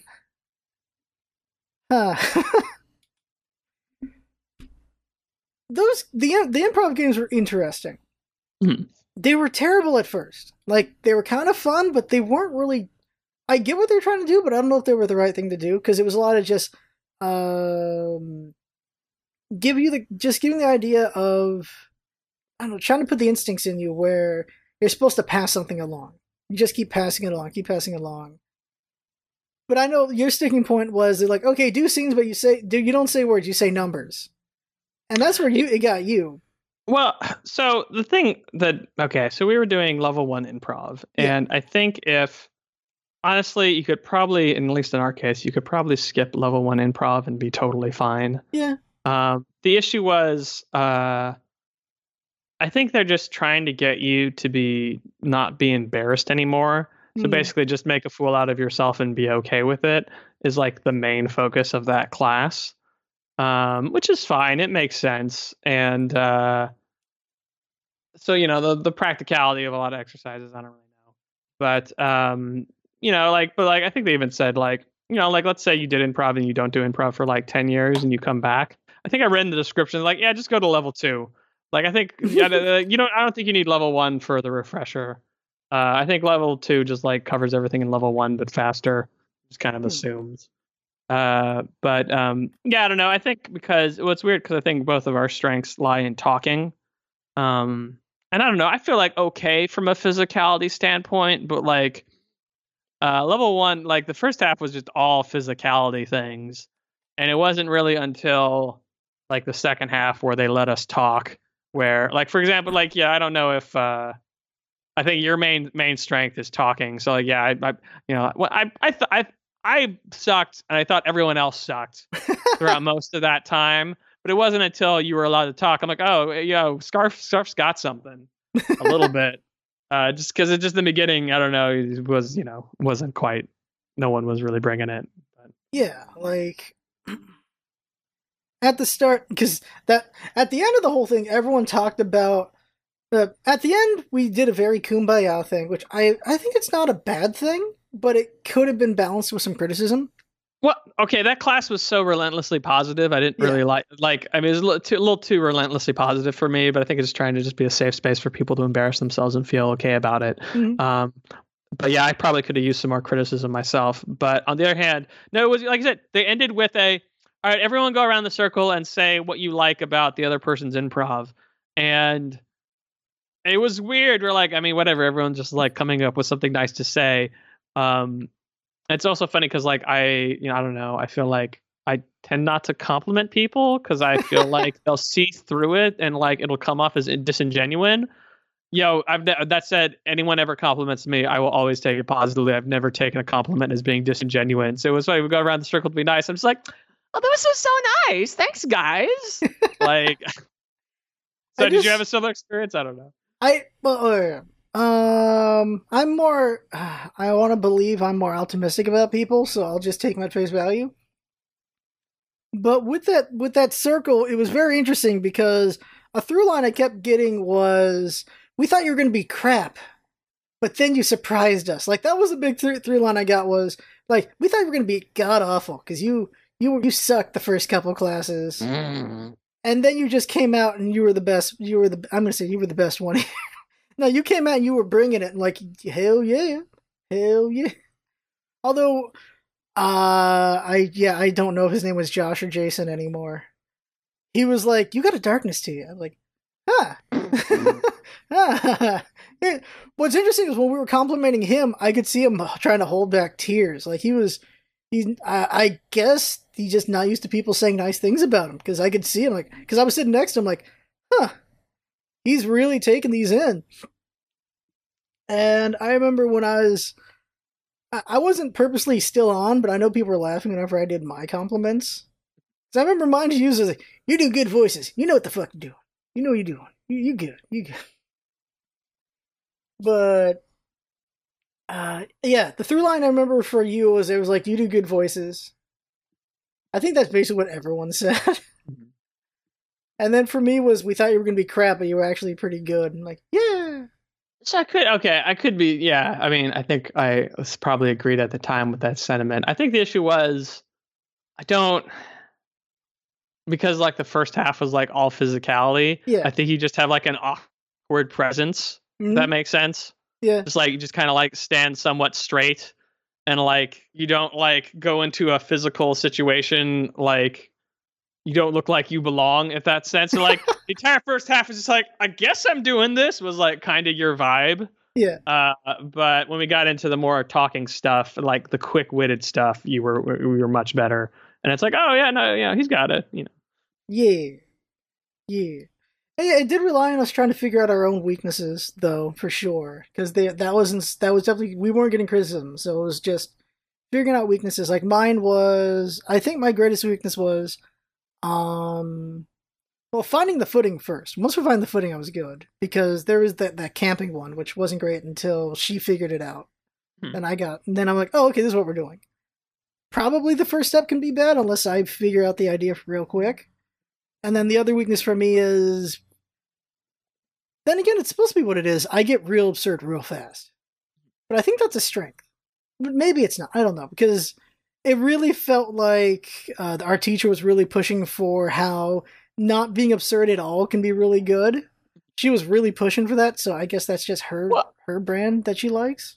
Oh, okay. I don't remember her necessarily pushing that. I remember I commented that once. Okay. And just in the sense of like the absurdness will come just because you're making it up. Yeah. It's when people force the absurdness where I think my example was just if you just open a scene with like, hi, I'm an alien with 4 butts. Like you're just trying too hard. Like it'll get weird eventually no matter what. Yeah. Let's just get it going normally and then it can get weird. Mm-hmm. You know, you don't have to like the first line out of your mouth doesn't have to be the punchline of the whole scene. You know, you can get there. Yeah. I will say you were pretty good. I've already said that before. I think your only bad one was the one you hate the most. That was the only bad one in my opinion, and that's because you didn't get to start that one. I think when you got to start, you were doing pretty good. Or the ones we did together, I forget who started, but we did pretty good together. Oh, yeah. I just did the weird. I don't know why we remember the plots of random. I think you're supposed to forget improv bits, but for some reason you remember.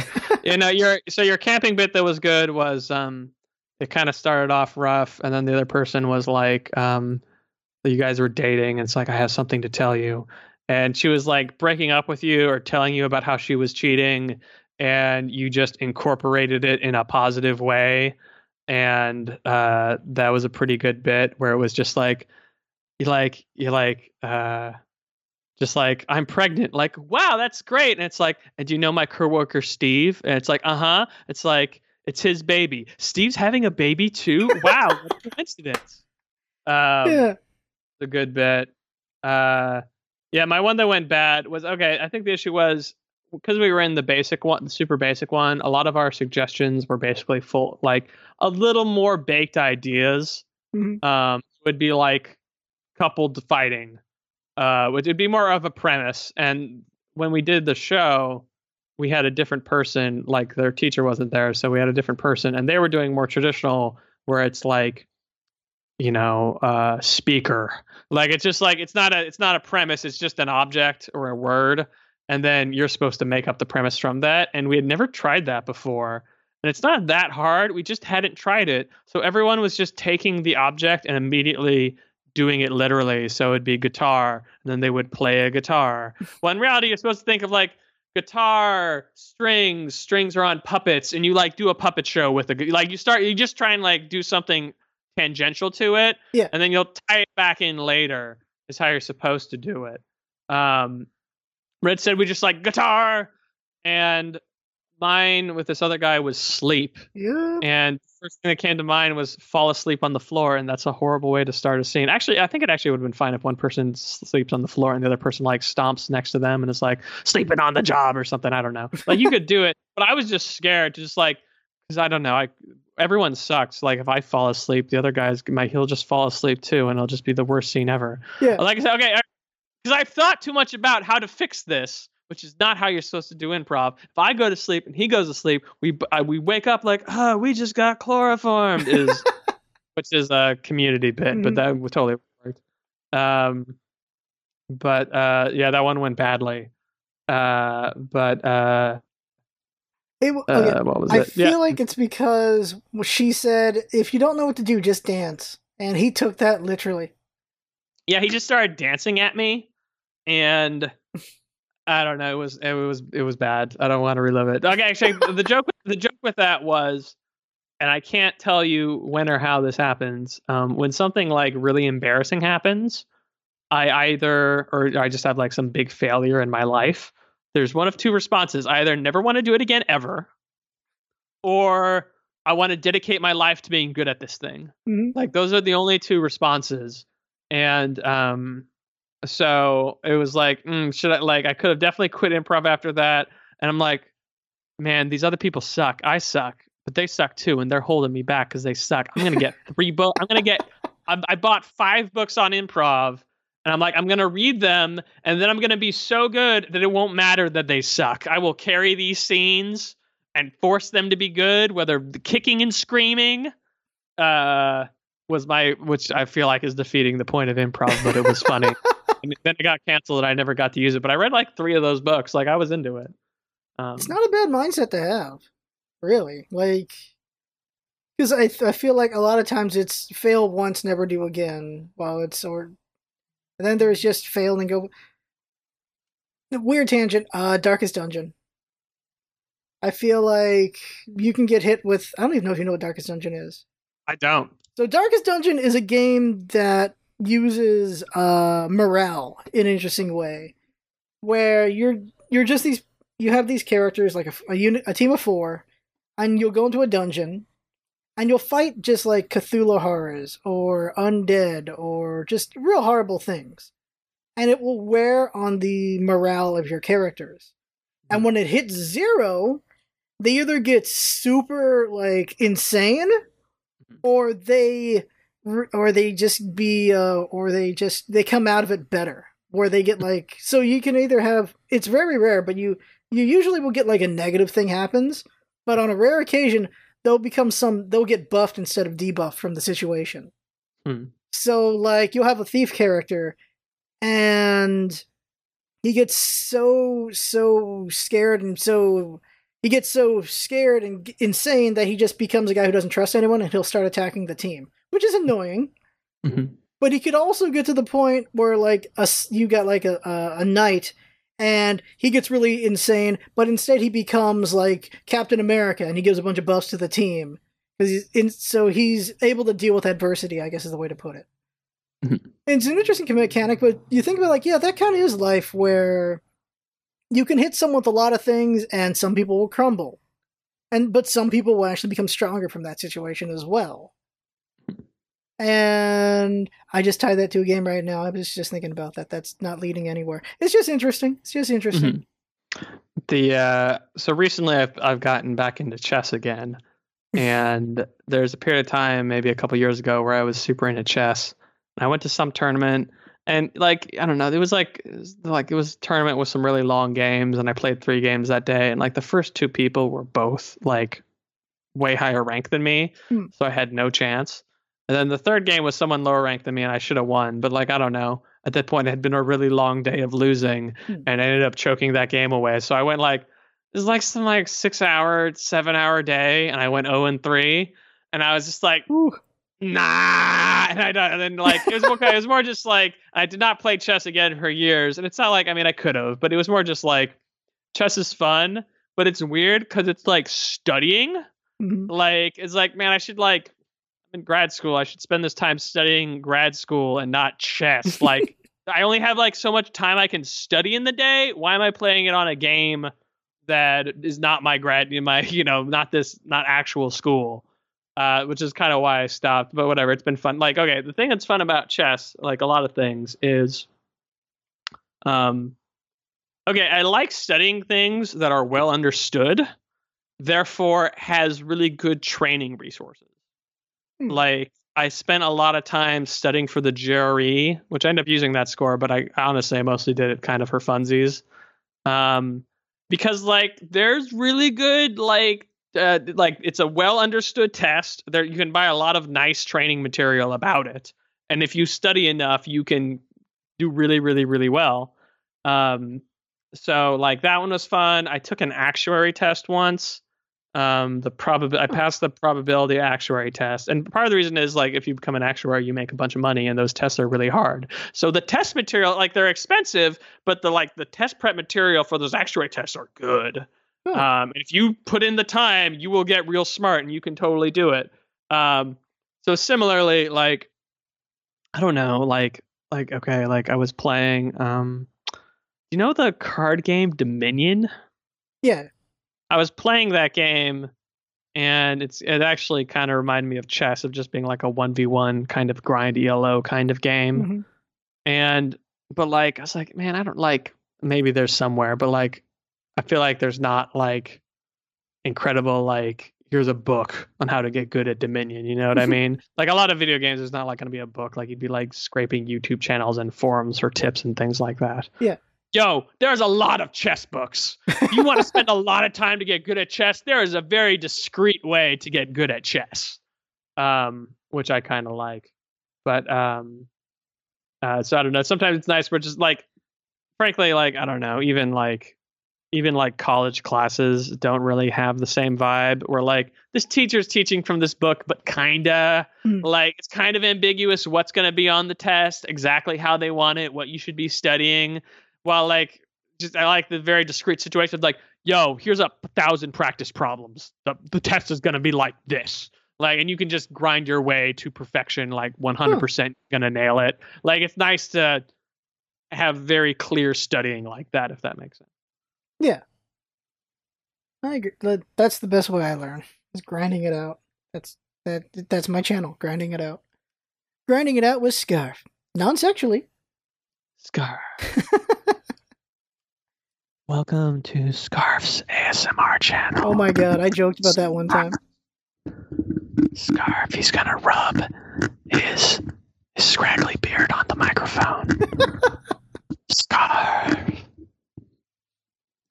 I know a girl who has one of those headphones, one of those mics. There's like a mic where it's just like a head with ears, so it specifically puts those points. I'm like, what the? All right. ASMRs are interesting. I don't understand. It like is it just is it it's sexual, right? Like how can it not be? Um, I think it's just calming. It can be. I think it can be sexual. Like I don't know. I think people have weird things. If you Google ASMR, it's a bunch of hot girls, so it Yeah, has to yeah, be yeah, sexual. yeah. It, it has to be, I suppose. I know it's weird. Like I remember one time I ran into the Twitter rabbit hole of soap cutting. Like, huh, this is weird. What Like, is that? so they take soap. They just take soap, and it's like special design soap, and they'll get a knife and they'll just cut through the soap. Are they like because it makes a satisfying sound, or are they Like, like yeah, carving a statue? like the knife will go all like the soap will go all crumbly. And like they'll do like rainbow soap, so it like looks really cool. And I was like, "What the hell is this shit?" And then I spent an hour watching them, going like, "What the hell? Why am I? This is why? Why do people like this so much?" It was weird. I was like, "Why do people like this so much?" An hour later, I still don't know why people like this so much, but I'm still watching it. So what is going on? It was a weird rabbit hole. Like there's like specially like there's like crumbly soaps, and then there's like soaps with designs All right, like a marble, and they're why like is it cutting through it. soap? Why isn't it any other object? I don't know. It was so weird, and I don't know why I was going. I was in there, and I just kept watching. Like Twitter has the ability to get you stuck in there, which is never good for you. Same thing for YouTube. Like, oh well, let's see this thing. Well, the internet's weird. Like Red Hot Nickel Ball. Have you ever heard of this? So this is a random thing. It's called the Red Hot Nickel Ball, and I want to believe they're gone by now, but they're probably not. Where a guy just has a ball of nickel and he heats it up as hot as he possibly can, and then he just drops it on a thing, and you just watch it burn Oh, through. I feel like I've seen that. That is 100% still incredibly popular somewhere. Yeah, it's just such a random concept. It's like, well, let's do it to a cake. Let's do it to ice cream. Let's do it to a book. And like he did it to a gummy bear. There's a bunch of videos like, can we hydraulic press this thing? Yeah, that You know, too. can we put it in a blender? Is another one. They have a It's lot of them. amazing how many these channels just exist, and when you find them, you're like, "What the hell?" And then you watch a bunch because you can't believe such a popular thing. At least I do. The Uh, dumbest one I watched was no, it wasn't dumb. It was just like some guy who makes knives out of stupid materials. huh. And it's like some Japanese guy, and it's like I don't know. It's just like honestly, I think you gotta watch him at like 1.5 times speed. But like it's just like the very slow, tedious process of him making a knife out of something stupid and Huh. like sharpening it forever. But like, I mean, it'd be weird stuff like candy. Like he'll melt a bunch of candy and then just put a bunch of stuff in it to make it hard, and then sharpen it into a knife. You Wow. know, actually, the best one was that metal where it turns into cubes. Like its natural formation is giant cubes if you like cool Really? it or something. I don't know. I've seen that metal before. He took one of those metals and sharpened it into a knife. So it's like this weird, like cubic metal with like a knife blade coming out of it. Wow. Uh, and it's weird. It's like a 20-minute video. It takes forever, and then he just throws it into the frying pan and melts it. With like after he cuts like one thing Wow. is the best part of that video. Like the internet is interesting in how niche it can be. Just niche concepts like that are. It's also weird when it's really popular. There's like stop motion guys. All they do is not stop motion. Slow mo. Some slow mo channels where they just slow mo things and just looks cool. And somehow they have like 30 million subs. Yeah, I don't know. Like on one hand, like I mean, I think I watched one of those videos once, and like, yeah, they're okay. I'm not. I'm not sure if I respect it either. Like, there's just. I was thinking of an example. I can't think of it now, but there's just so many random ones, or I don't know. There's just fun ideas. The I appreciate the internet. At the end of the day, despite all the craziness that can come out of it, and just the wacky people that can come out of it and everything. Although I don't know, the thought bubbles and echo chambers people get stuck in is not so great though.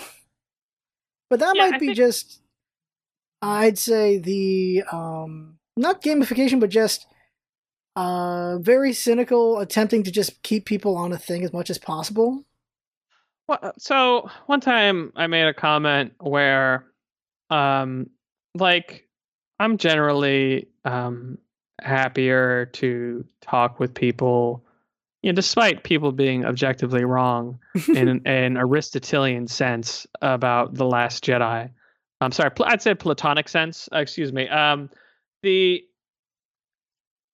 like I think it's generally fine, for people to disagree. And it's like, I don't know, I spend a decent amount of time.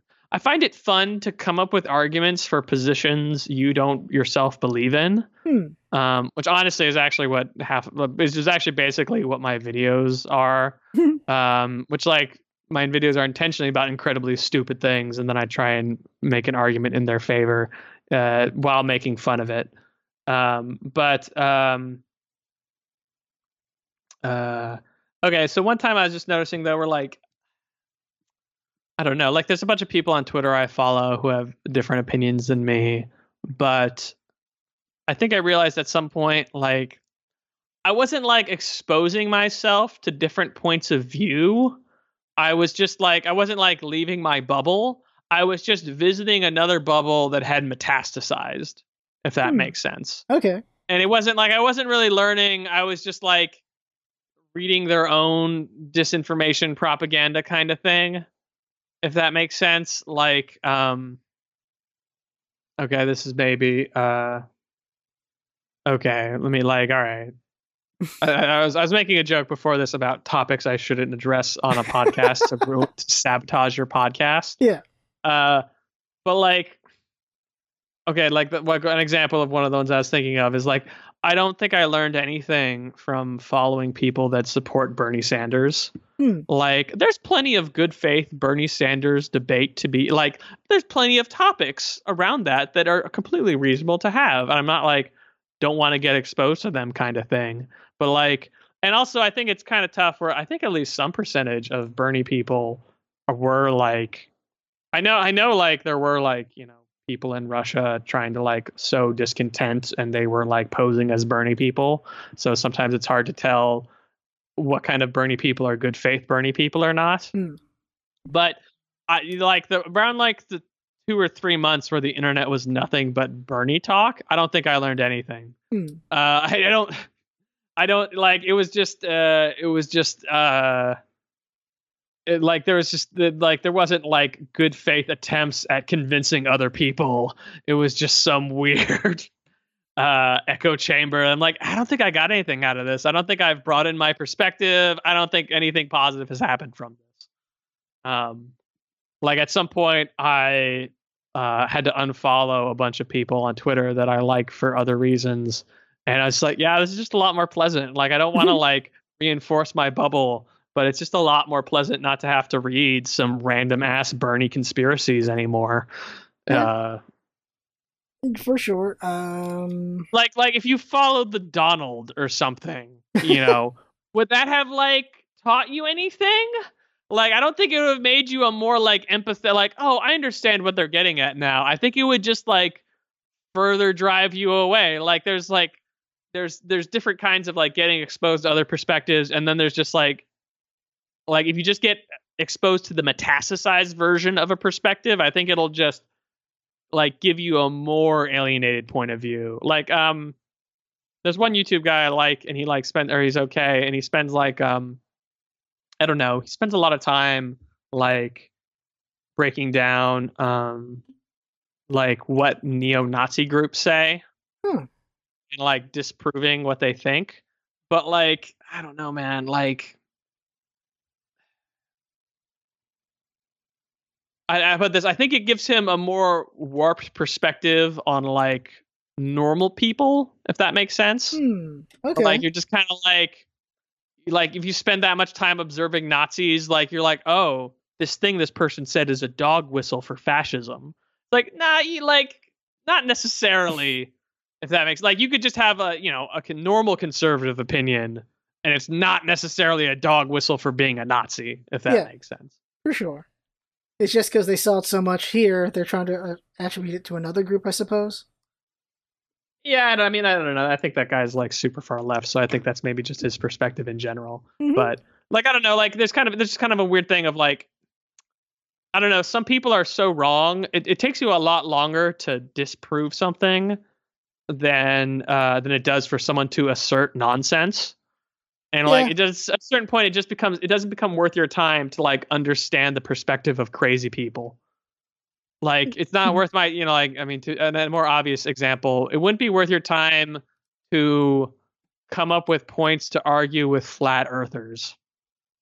Like, you could, but like, you spent more time researching your counter argument than they did their entire, worldview. Yeah. Thinking about it, yeah, they're like, yeah, Earth's flat, and then you have to take it a bunch of times, like, fudge that. It's like this happened so many years ago. Was Bill Nye did a whole evolution debate with a guy, and it was just an hour of this was a waste of everyone's time. But like, you get why, because they're fighting for the people in the middle, the people who aren't sure about evolution. Like, it's very interesting, but it was all like it's interesting from that perspective. Like, okay, they're trying to fight for the people who are on the fence, but it was just two very alien arguments to each other. It was very weird. Like the religious guy's argument was, God made these things. I'm done. And then it's just Bill Nye for a very long time going like, look, here's why religion fails because it's not doing it. It's not proving scientifically that evolution isn't a thing or something like that. I was like, they're just talking two different languages for Yeah, this whole thing. I've always felt that there's nothing actually contradict. Okay, so for example, I think the problem is Bill Nye would. Okay, first off, okay, all right, this is another side rant. I got annoyed. I got annoyed with the veneration of science evangelists, Hmm. like the Bill Nye and Neil deGrasse Tyson. yeah, Neil deGrasse Tyson and who's the original Cosmos host? Uh. Oh shoot! What's it? He had the golden record, right? What is his name? The Carl Sagan? Yeah, Is it Carl Sagan? there's just a period of time. I think it's been like maybe 5 years. There's a period of like 5 years ago where just Reddit wouldn't shut the hell up about those guys. And like, I don't know, like I'm sure some of them have done some science, but like, I don't know. I know like they're just on TV. Yeah. Like they're not actually like the best scientists in the world. Like if you want to like constantly talk about someone who won the Nobel Peace or like the Nobel Prize in Science or something, Like then like okay, but like yeah, this guy was on TV on VHSs I watched in junior high. Like who cares? Like I'll say that about okay, Bill Nye was very much was like just advocating for kids to learn science in general. Neil deGrasse Tyson's a guy who just buys into his own bullshit. But Carl Sagan's a real NASA dude. He's a full on real NASA guy. So him, yeah, I would give the pass to. people know about him because he's on TV though, Yeah, not yeah, because he's a real NASA dude. yeah. Well, they should definitely know about the head of NASA back in the day after Paperclip, who was just straight up a Nazi. um, Carl Sagan was an interesting guy though. But yeah, the weird thing about it is there's like a religious zealotry for science that gets a bit weird, where they're like, Science is the most objective way to try and understand the physical universe, yes, and it's like a good method, but it's like a method. It's not yeah. not like it doesn't have intrinsic value on its own. The The problem is people are like, this is it, and shut up. And sometimes that's true, and sometimes it's like, well, come on, we're still studying things. Okay, so what I say is, if you were having an argument with someone who is trying to disprove evolution through religion, the real way to argue with that person, like to win that debate, isn't to like not talk their language and talk about science. The real language is to show how religion and evolution are not contradictory concepts. Hmm. So like I used to talk to people and I would say like, all right, like if we believe in an all-powerful God, he could have made the world in 6 days. Yeah, he could have made the world 6 seconds ago and filled our mind with super vivid memories. Like it kind of doesn't like or it could have made the world in 6 billion years. Like it kind of doesn't. The mechanics, like, okay, for better, I mean some people take it this way, but like the Bible itself isn't a science book. It's not like a here's the factoids on how all this stuff happened. It's not really written that way. And so it's weird to take, to me, you're hurting religion by trying to, and the Bible by trying to turn it into something it's not, which will turn off people that like look at it and like they see the difference between what it is and what you're saying. So, and that's like the whole point is like, okay, if you put your science hat on and we're trying to explain how we got to where we were based on the physical evidence we have, evolution makes a lot of sense. You know, the whole point of science is there's very few universal truths. If we come up with a better idea instead of evolution, we would go with that. Yeah. But at the moment, this is the best we have. And if you come up with better evidence, then you can then you can make a new argument. Yeah. And like I said, that's my issue of there's nothing intrinsically contradictory between evolution and religion. That said, if you really want to do it, if you look at Genesis, once again, great way to sabotage this podcast. I was talking about this, but like if you look at Genesis, if you're trying to like look at it from like a scientific perspective, they're using Near Eastern cosmology, like basically like the same stuff like the Babylonians believed and stuff like that. So like the geography they go over, it's kind of hard to read in translation, but like literally, okay, so like the universe was made of water, like all of it. Like if you look at Genesis, God doesn't make water. Water and darkness is the default state of the universe. And essentially what God does in Genesis is he makes a bubble in the water. And there's like basically like a big dome like stopping, then the big dome stopping the water from falling on the earth is the sky.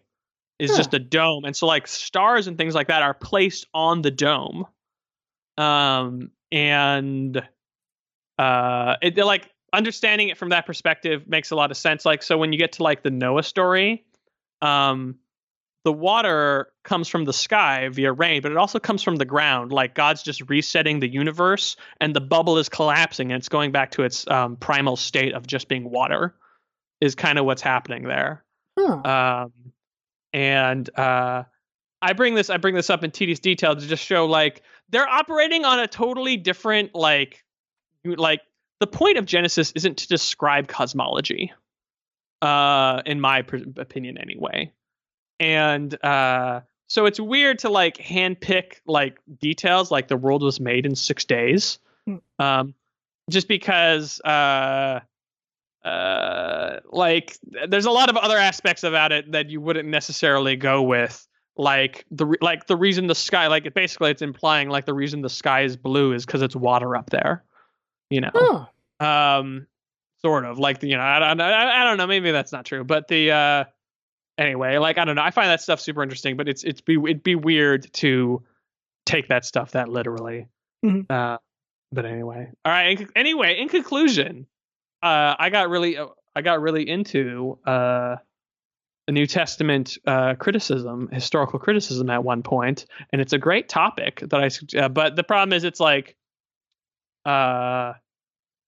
it's a great topic to make everyone hate you because if you're like a religious person, you're cool to hear about stuff like that in general, but it's kind of also like how the sausage was made, and it can be a little annoying to hear about that stuff in tedious detail. And if you're a non-religious person, you just don't want to hear about the Bible, period, no matter what's being said.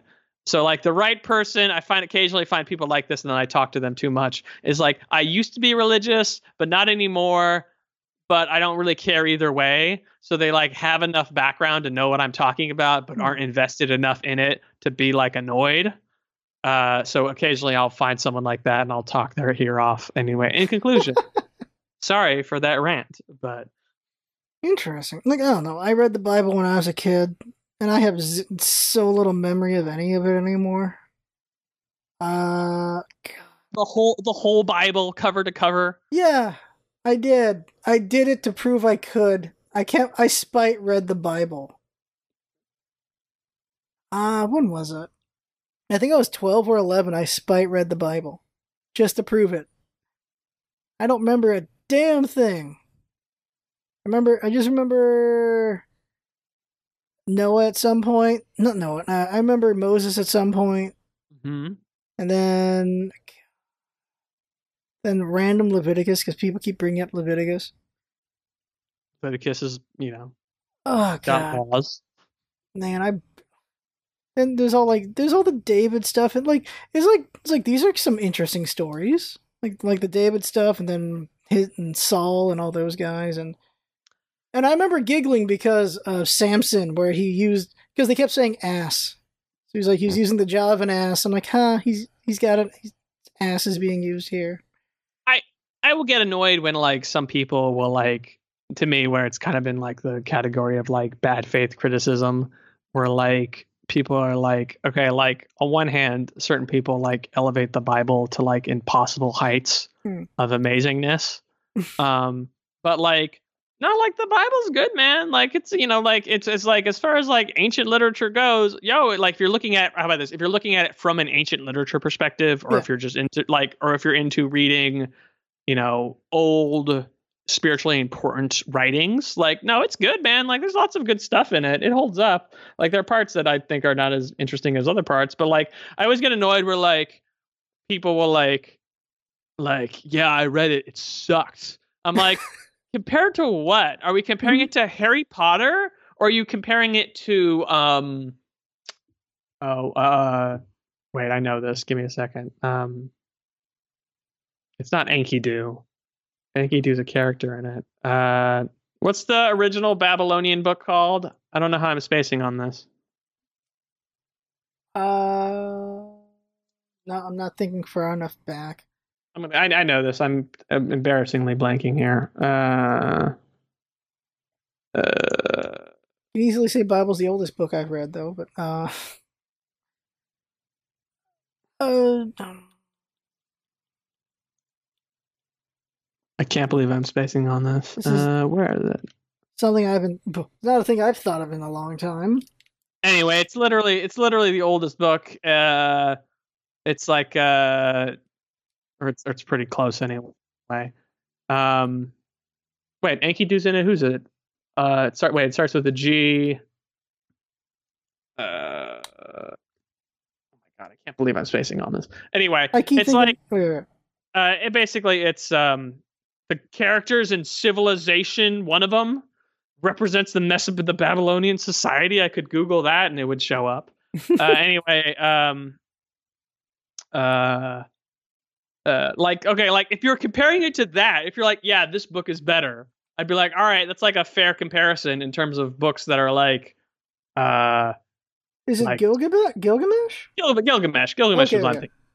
If All you're right. like comparing it to Gilgamesh and you're saying Gilgamesh is better, that's at least sort of a fair comparison. If you're comparing it to Harry Potter, then yeah, it's not gonna represent current sensibilities. But I mean, there is something to it. Like a lot of that stuff lasted a really long time for a reason. Um, you know, for instance, I really like Mark. Hmm. I think is pretty good. Like I like But Samson's story, so you know, but well, like I like Samson's story. Moses' story is kind of unfortunate when you get to the end of it. uh, David's just cool at first, and then I think David becomes a prick later, doesn't yeah, okay, all right. I'll tell you a funny story in terms of alienating people. Is he? so there is this lecture series that you could buy, and I had listened to a lot of them, and one of them was about the Old Testament, and the series had a really low rating, so I didn't watch it for a long time, and then I looked at it and I realized there's a lot of topics in historical criticism that aren't um they aren't actually against the religion, uh but to like if you just like heard certain facts like said in a casual manner without like context, Mhm. you would people like religious people might find them threatening. And so this lady who gave this lecture series on the Old Testament, it was a really good lecture series, but she didn't lay the groundwork like explaining the context. She just said some stuff Ah, pretty early, And I remember like seeing it. I'm like, oh no, this is how you got like a 3-star review. Like, so what it was from a historical perspective. Okay, so all right, from a historical perspective, certain people are considered myths, Hmm. just in the sense of it's so long ago and the textual evidence is so fuzzy. Like, was there a guy named Moses? Sure, maybe. Can we say anything historical about him? No. Hmm. Um, and which is it's just like that stuff is really old and it's like was written way after the events were supposed to have happened. Yeah. So like maybe there is a grain of truth in it, but as historians, we can't make heads or tails of it at all. So it's basically just goes into myth category. But if you say Moses is a myth, that sounds a little mean. Yeah. They do. And it just from a historical perspective, we can't, there's no historical kernels we can really derive from it. So, for example, the counterexample is there's a lot of atheists that like to argue that Jesus is a myth. Like, if you want to argue that, like, Jesus isn't the Son of God incarnate, like, yeah, like, that's not even a question history can address. Yeah. But, like, you can make that argument. That's fine. But, like, they like to say that Jesus' whole cloth is a myth. And it's very funny because, like, from a historical standpoint, no, Jesus is totally not a myth. There's, like, a bunch of things you can say about, like, Jesus is a guy. He's from Nazareth. He was an itinerant preacher.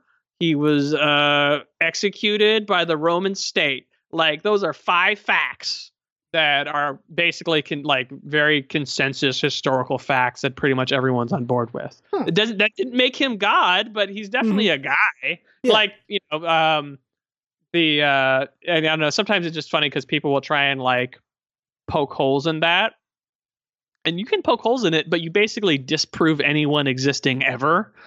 Like, well, why didn't he leave any writings? It's because most of the world was illiterate at the time, and there's basically it's also like Paul's also historical, and Paul is like, yeah, I don't know, Paul didn't meet Jesus, but he like met his family and like casually mentions it in letters. Like, that's way better evidence for a particular person existing than most people ever. Like, the best we have for everyone else is like, we got like, I think like just in terms of like, you know, Palestine, it's like the most well-proven person in Palestine as being real is Pontius Pilate. It's because we have a coin of him. The next best person is like basically like Jesus and Paul and people like that. Like, there's not evidence for anyone else existing at the entire time. Wow. You know, it's like, you're like, historical evidence is like, you know, not like when it's that old, you're hard pressed to find a lot of stuff. But anyway, so this lady starts her Old Testament lecture casually mentioning that Moses is a myth and David is a myth. I'm like, oh no, you did David too? Like, oh no, like, I see what you're getting at, but you're gonna turn off most people that would have bought this lecture series. But I think, because I mean, here's the thing. Once again, like, yo, was there a dude named David? Like, I don't know, probably. Like, sure, but like from a historical evidence perspective, do we have anything to say anything about him? No, not really. I think, correct me if I'm wrong, I think, because I mean, I think they've done a lot of archaeological stuff with Jerusalem in particular. And like, there's ironically the period of time where David is supposed to be there, there's basically like no evidence there was a city in Jerusalem. Like, older, there's definitely a city. After that, there's definitely a city. The period where David's supposed to be there, it's like, yeah, maybe it was just like tents or something, but there were no there was not a city here or something. Wow. Anyway, I'll say I could be wrong. I haven't looked this up in a long time. This is just what I vaguely remember. So people can feel free to disprove me. But anyway, that's at least why some historians like don't even like basically like look at a historical David. I think I'm not super into Old Testament. There's just some stuff I vaguely remember. I don't know. Like, okay, yo, it's hard to like. Okay, I had one teacher who was super smart and could cite the study he was referring to when making an argument. Like, there was a Harvard study done by Professor so and so. Their methods were good. Like, it's really hard to beat him in an argument where he can refer to his studies. Like at this point, I like just try and listen to credible people. Yeah. And I remember what they're talking about, but like prove from scratch this perspective you remember. Like, I don't know. It's hard. But like, I don't like know the exact study this came from. You know, I just like try and vet people and make sure they're not crazy before I listen to them. I think that's the hard part is doing the due diligence on that. Also because everyone's got the race to the bottom and getting the word out quickly. That's probably one of our bigger problems. That's a big problem we have is just we trust each other maybe too much in that respect. We just when someone says something, we believe they're telling the truth, and we only don't believe them anymore when we've got enough evidence to not believe them anymore. Because it's just. I mean, I know. I understand. I mean, like, there's been times where this is more with dating or something, but like, you kind of want to like protect yourself and like never like, oh, I'm not going to do that again. But it's like, I don't know. Like sometimes it feels like that bad situation screws you twice. It screws you the first time when the bad thing happens to you, and then it screws you every time when you're like a jaded jerk from there on out. Like in some ways it's like, yeah, this kind of hurt me, but like I feel like if I go in a shell, that'll be hurting me more than this actual hurting me event was. Like I try and just like, you know, in a lot of ways, you know, I can be very cynical, but I don't know. Like I'm not interested in like stomping out every aspect of like optimism and vulnerability I have. Yeah. You know, like I said, the real damage would be stomping out my optimism and vulnerability entirely. That whatever thing hurt me, if that makes sense. Mm-hmm. For sure. I don't. Just we get too many examples of. I think we're just too fast now. I think information moves too fast in this age, I think, compared to like newspapers. But even then, with newspapers, they'll say something wrong and then they'll put a retraction, not on front page. So then that news wasn't real. Because remember, I think it was like 2 or 3 weeks ago, a dude got shot here. And it was like a Mexican dude, 25 or whatever. But there was a ton of people saying it was like a 15 or 18-year-old black dude who got shot. And they're saying the police are lying. This is actually what happened. Oh yeah, and like the video came out. He like pulled a gun on the police, and like the police acted pretty reasonably. Yeah, like it's like when you get things like that, it's like you get why the opposing side just starts thinking you're full of crap. Is when you start throwing out things like that. So the incorrect information so quickly instead of waiting and seeing. It's we're in a weird powder keg time for a lot of situations. Going down my list of topics we shouldn't be talking about. I love it. You opened it up. Yeah. You opened maybe I opened it up on accident, but here we are. I'll tell you what, we can bring it back by making an improv game out of it. Let's list all the topics we shouldn't be talking about. Yeah, we can. Let's see here. So, okay, we shouldn't talk about Black Lives Matter. Okay. Should we talk about trans rights? Oh God, we shouldn't talk about ACAB. Should we talk about J.K. Rowling being a trans exclusionary radical feminist? Oh my God, that open letter. Oh my God. We shouldn't. And we said this before the whole thing. Like we shouldn't talk about Gamergate. Oh my God. Wait, okay. So I didn't read that open letter, but I was under the impression like Margaret Atwood was on that letter. Like Margaret Atwood is cool. I was under the impression that it was generally fine. Just J.K. Rowling's name on it gave it a twist that people didn't want, basically. Like a bunch of people signed it, and then they realized J.K. Rowling was on it. They're like, I don't want to be on this thing now. Like that's what happened. Because she's just so in her spot of. This is a thing that I got scared of when I was getting the steam rolling with the channel, and just getting to the point where you just believe in yourself a little too much, where you become the Dunning-Kruger diagram, I guess, where you're just like, I'm totally the best. I know this is my problem with Neil deGrasse Tyson as well, and certain other scientific people. They get to the point where they think they can do no wrong, where they're totally right. And then when people criticize them, get really mad at them, they think it's cancel culture. Yeah, I mean, I think it's weird where like there's definitely people overreacting, but generally like yeah, I feel like when people complain about cancel culture, in a lot of cases like they were just being a jerk and they were using that as an excuse. Yeah, But on the other hand, like yeah, I don't know, I feel like it's weird like bad people are allowed to have jobs, yeah, you know? yeah, Like yeah, if the person's like a monster, but like sometimes it's like yeah, this person like cheated on his girlfriend. I'm like, yeah, he's a douche, but like I wouldn't like go after his employer necessarily. yeah. Uh, like douches, there's like okay, I think the issue is I actually think there's a lot of douches out there, and it's just hard to tell where it's hmm, like not worth policing. yeah, Like I said, okay, like sometimes you date someone for 6 months and you realize they're a bad person. hmm. But I kind of don't want to hold it against them because it took me 6 months of dating them to figure that out. There's an interesting Like, perspective on but that. no one will ever get to that level to realize they're a bad person, if that makes sense. Yeah, Uh, where if if we did like a full dig on most people, maybe we'd find stuff like that. I don't know. But everyone's got something effed up, probably. Oh, there we talked about it. all right. What are other good uh, topics not to talk about? You want to talk about sexual harassment in and Smash? in Super Smash Brothers? Do you want to That talk about sexual harassment in the Smite community? oh god, there was that as well. Sexual harassment in the Smite community. DM Brown is a piece of shit. Want Bunch to of talk people in about?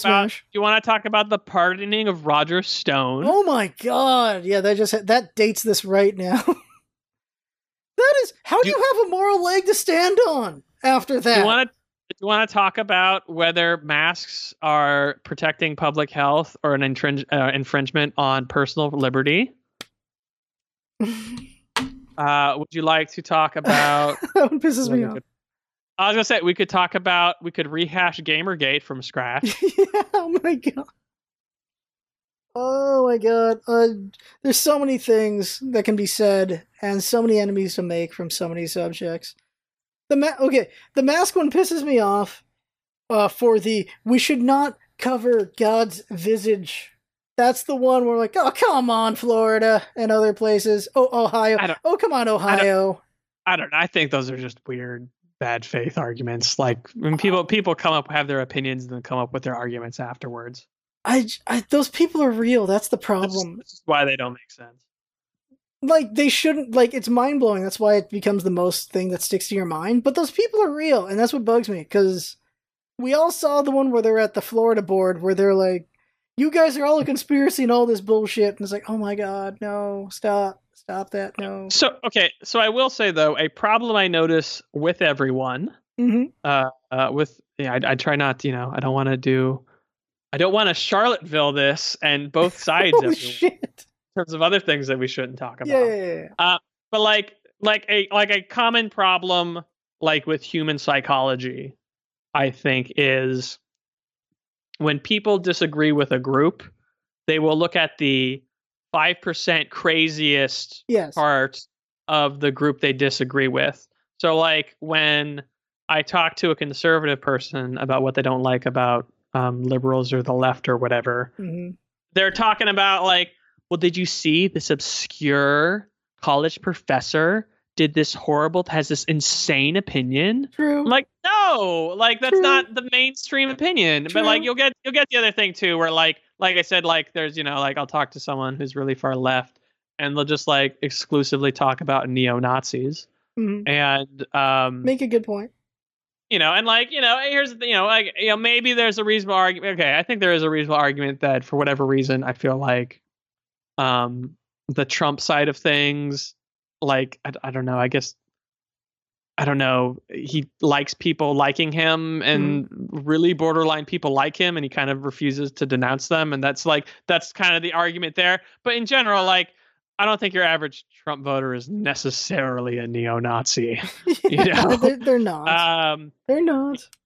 But like you could have this problem where you could focus on just the dumbest people on positions you disagree with, and it's very easy to win your arguments when you're focusing on just insane people. Good point. like similar, like, sometimes I'll talk to more conservative people and they'll just like talk about like, I don't know, like I'm sure. Okay, I wasn't really following this because I don't really care. Wasn't there that like, what was it called? Was it called Chop or Chalk or something? The Oh like yeah, Seattle, Chaz, Chop, whatever new name. yeah, Yeah, something. But like, I bet you could interview those people, and some of them would say really dumb things, and oh you could use that to reinforce your opinions that all Black Lives Matter protesters are totally nutsoid. well, You know, the easy version of that was it was like, yeah, they can have their protests, but but what are they doing? Not stopping the rioters and looters?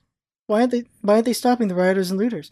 Like, this protest is totally fine, but rioters and looters, so it invalidates everything. But Chaz and Chop had a really frustrating thing because it was a dude who got on a megaphone, and I got this from work because my work is full of conservatives, so I get both sides eventually. So whenever I'm at work, I get to see the more conservative side of things, and they'll just pass like, "Can you believe this bullshit from the liberal left?" I get that every day at work, and so I get to see their side of things. And one of the bullshit they threw at me was, "Can you believe this bullshit?" As this guy at Chaz or Chop, whatever which title it was at the time, because they changed the name at one point, and he was like, "Okay, white people, take $10 out of your wallet and give it to a black person," and he's like, "If you can't at least give a black person like $10 or $5, then what are you gonna do when you have to give up real power and property to black people later on? Because we're trying to do like equality and shit." It's like, what the fuck is this argument? And you get why conservatives are jumping on this, like, oh, they want to take all our white shit. It's like, no, I don't understand this idiot's argument. I don't know why so many people were agreeing with him at the place. It's equality isn't giving black people money. yeah, I mean, it's okay. It's funny where I don't know. And generally, I guess I'm pretty moderate. Which there's two ways of being moderate. There's the version where you agree with everyone and everyone likes you, or there's the version where you like are kind of contrarian and try and explain the other side to people, and everyone hates you. Yep. So I'm the kind where everyone hates me. Where like even if it's like not my like. I guess I get annoyed with people misrepresenting other people's positions. Yeah. So it's just like, man, the left. They want to do this horrible thing. I'm like, look, I don't even agree with it, but like their actual argument would be this, like, or it's like conservatives are doing this. I'm like, all right, look, I mean, even like they're thinking of it this way, there's like a kernel of truth to it. Like maybe it's misplaced on how they're handled. Like, I don't know, like you could, I end up just annoying everyone. Just like I said, I get annoyed when it's just like, the stupidest 5% think this, and that's the entire side. They're crazy. I'm like, oh, what? That's totally not it. What? I think at some point I just turned my brain off to it all. Because that's all you encounter at times. Because I used to be tried to argue it, and now I just, like, fuck it. Just, okay, alright. I'm just going to nod along, because I'm not going to try to get fired. Because there's no way I'm going to lose this job. I like my job. These guys are nice, except when it comes to politics, fuck it. Yeah, I do think I've gotten dumber from just trying not to argue anymore. But that is, you can also do that with just any argument where people will go against someone's looks when they don't actually have an argument about something. I saw What? I saw some funny comic where when it was something where it's like it was someone who was talking to an artist, and it was like. I don't know. It's like in this case, it was like a Trump thing where it was like, Trump is causing these serious, substantive problems. Can you like make art or something, addressing these issues? And the artist is like, sure. And then they make a thing, and it's like Trump is ugly. Was the thing they made, and the other person was like, God damn it, like yeah, in general, like. I was okay. This was all right to really bring it back to things no one should talk about or dig up again. I was always all right as when I remember George Bush era critiques. I find really annoying because there was a lot of reasonable criticisms one could do, and I swear to God, the only stuff I heard was like he's stupid. He looks like a monkey. True. Was Yeah. like half of it. I'm like, guys, there's so much like Yeah. I even remember if I that. disagree, like there are better arguments to be made here. Why are we going with this garbage? I remember that. Yeah. It kind of becomes any figure becomes just one thing. Just thinking about just even against history. Like just go from the start. Washington's like some great general. John Adams, big douche. Thomas Jefferson, pimp. James Madison, sick guy who made the Bill of Rights. Fifth president, don't even remember who he is anymore. Oh, that's James Monroe. Oh, don't Monroe hate. was fifth? Yeah, I'm pretty sure. So the Monroe Doctrine. So it's, what was the Monroe Doctrine? It was like, don't do long alliances, or no, it was isolationism? I can't remember what it was now. It was, I think it was discouraging European powers from further colonizing North and South America. And then you've got like skipping. We've never talked about presidents before, but apparently I got it. Apparently I could just whip out the fifth president like it's nothing. Good. We skip ahead to Lincoln. All we remember is slavery. That's all we remember about Lincoln. The 16th president. The 15th is James Buchanan. Yep. The 14th is Polk. The 13th is Millard Fillmore. Millard Fillmore. Motherfucker. At some point, I knew them all. He made Japan open up for commerce. It was Fillmore? Oh. Okay, real quick. Favorite president? Because, of course, it's him, Teddy Roosevelt. That's your favorite president? Yeah, favorite president, Teddy Roosevelt. Because he was just a Superman for his time. So on one hand, I'm the great man theory of history is very fun, and it's an easier way to understand things. Yes. So probably, things are more nuanced. I don't know. I haven't dug into Teddy Roosevelt lately, where I feel like at some point, I'm sure that myth is like his persona is more complicated, of course, than the average understanding of it. But okay. My favorite, how about this? My favorite president story. You could say the myth of this president is your favorite president, I guess. Check this out. Okay. I am doing a internship interview in college at a real estate PR firm for some reason. Okay. I don't particularly have a PR background. So I'm interviewing with this guy, and for larger context, he seemed like a cerebral, intellectual gay guy. Was the vibe I had from him. He seemed very cool, but I went to school in Florida, and technically I went to school in Miami, but he made some comments he grew up in Arkansas and he couldn't wait to get out of there, kind of thing. So he kind of had this general, liberal, cerebral vibe to him. He seemed cool. And so at one point, literally the first and only time this has ever happened, he asked me about my history minor. In a job interview. I took that for fun. I never expected this to ever show up in anything substantial ever. So he asked me about my history minor, and we talk about it for a while. Then he goes he's asking the HR question he has to ask. And at some point he gets bored with them again, and he asked me who's my favorite person in history, and I, among the questions I quizzed myself on when I was waiting in the car, favorite person in history was not one of them. And I just froze at how disarming this question was. And for some reason I started just thinking what's the most cliche. I didn't even think about what my actual opinion is. I was just man, what's the most job interview answer I could give? Oh yeah, this one. I just started thinking of I can't remember. I think the top 3 historical biographies, I think it's Lincoln, I think it's Martin Luther, and some other person. I forgot who the third person was. I'm so I was I don't know, I guess Lincoln is the safest answer you could give. And for some reason I was just who actually is my favorite president? And my problem is my favorite president isn't he's my favorite, I want to be him or he's my hero. Mm-hmm. It's just who do you find the most interesting to learn about? So I say to this super liberal guy, Richard Nixon. Once again, it's like, who's your favorite person in history? Richard Nixon. Like, it just sounds bad. It sounds bad. I'm like, man, this dude is gonna kill me. I'm gonna get kicked out of this interview.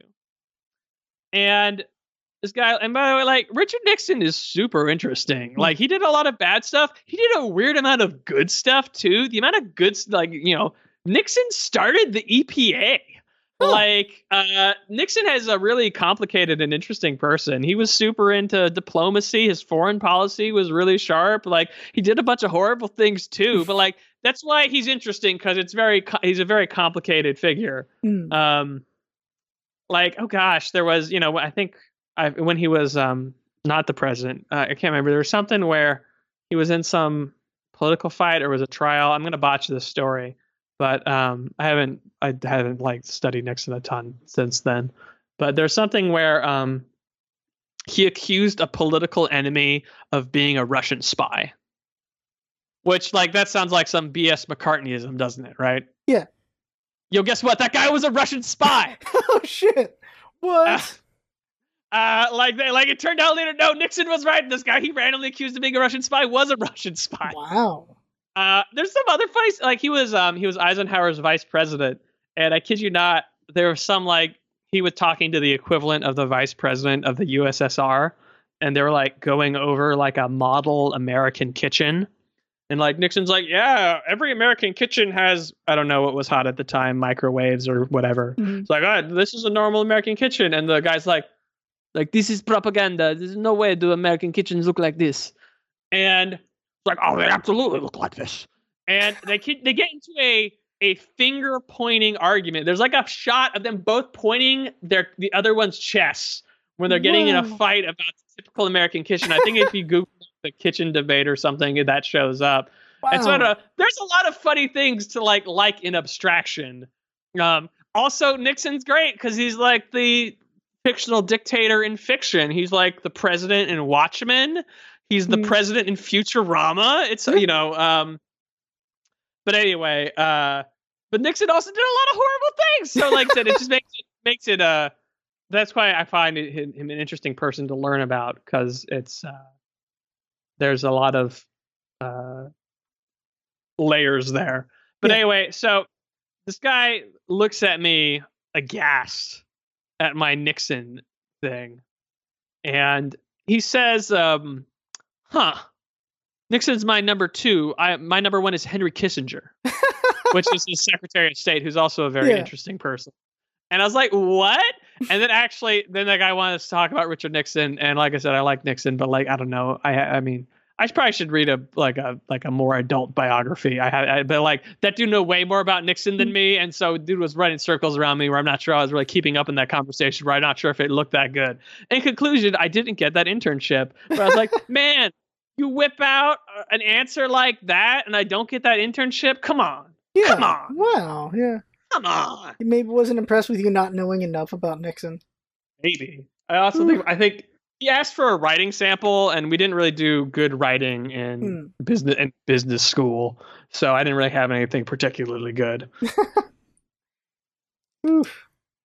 All right. I'm just gonna cut here a second.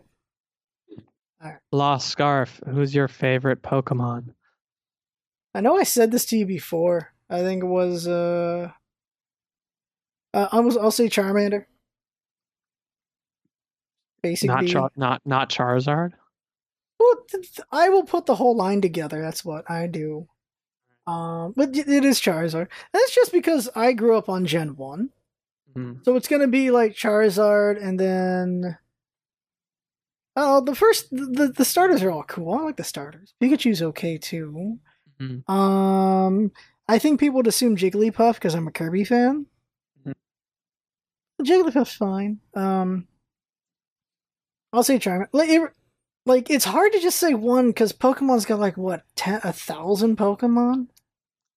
I mean, I know people like Pokemon, but Gen 1 and Gen 1's weird. Yo, Gen 1's the only good one. Just like, I mean, like, what got better? Like, the Pokemon designs got stupider. They added plot, and the plots are always trash. there's just a good purity of we're gonna beat these 8 people, and then our rival's gonna be a jerk, and then it's over.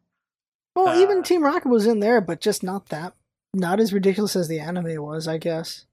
as opposed, just I don't know. It's just the issue of the bad guys are gonna use the power of the legendary Yeah, Pokemon to end the world. Like, who cares? that's what was it? It's happened They like just get Hordes. away with. They just here's the thing. They just get away with it because every Pokemon game is somebody's first Pokemon game. It's true. The general formula is all right.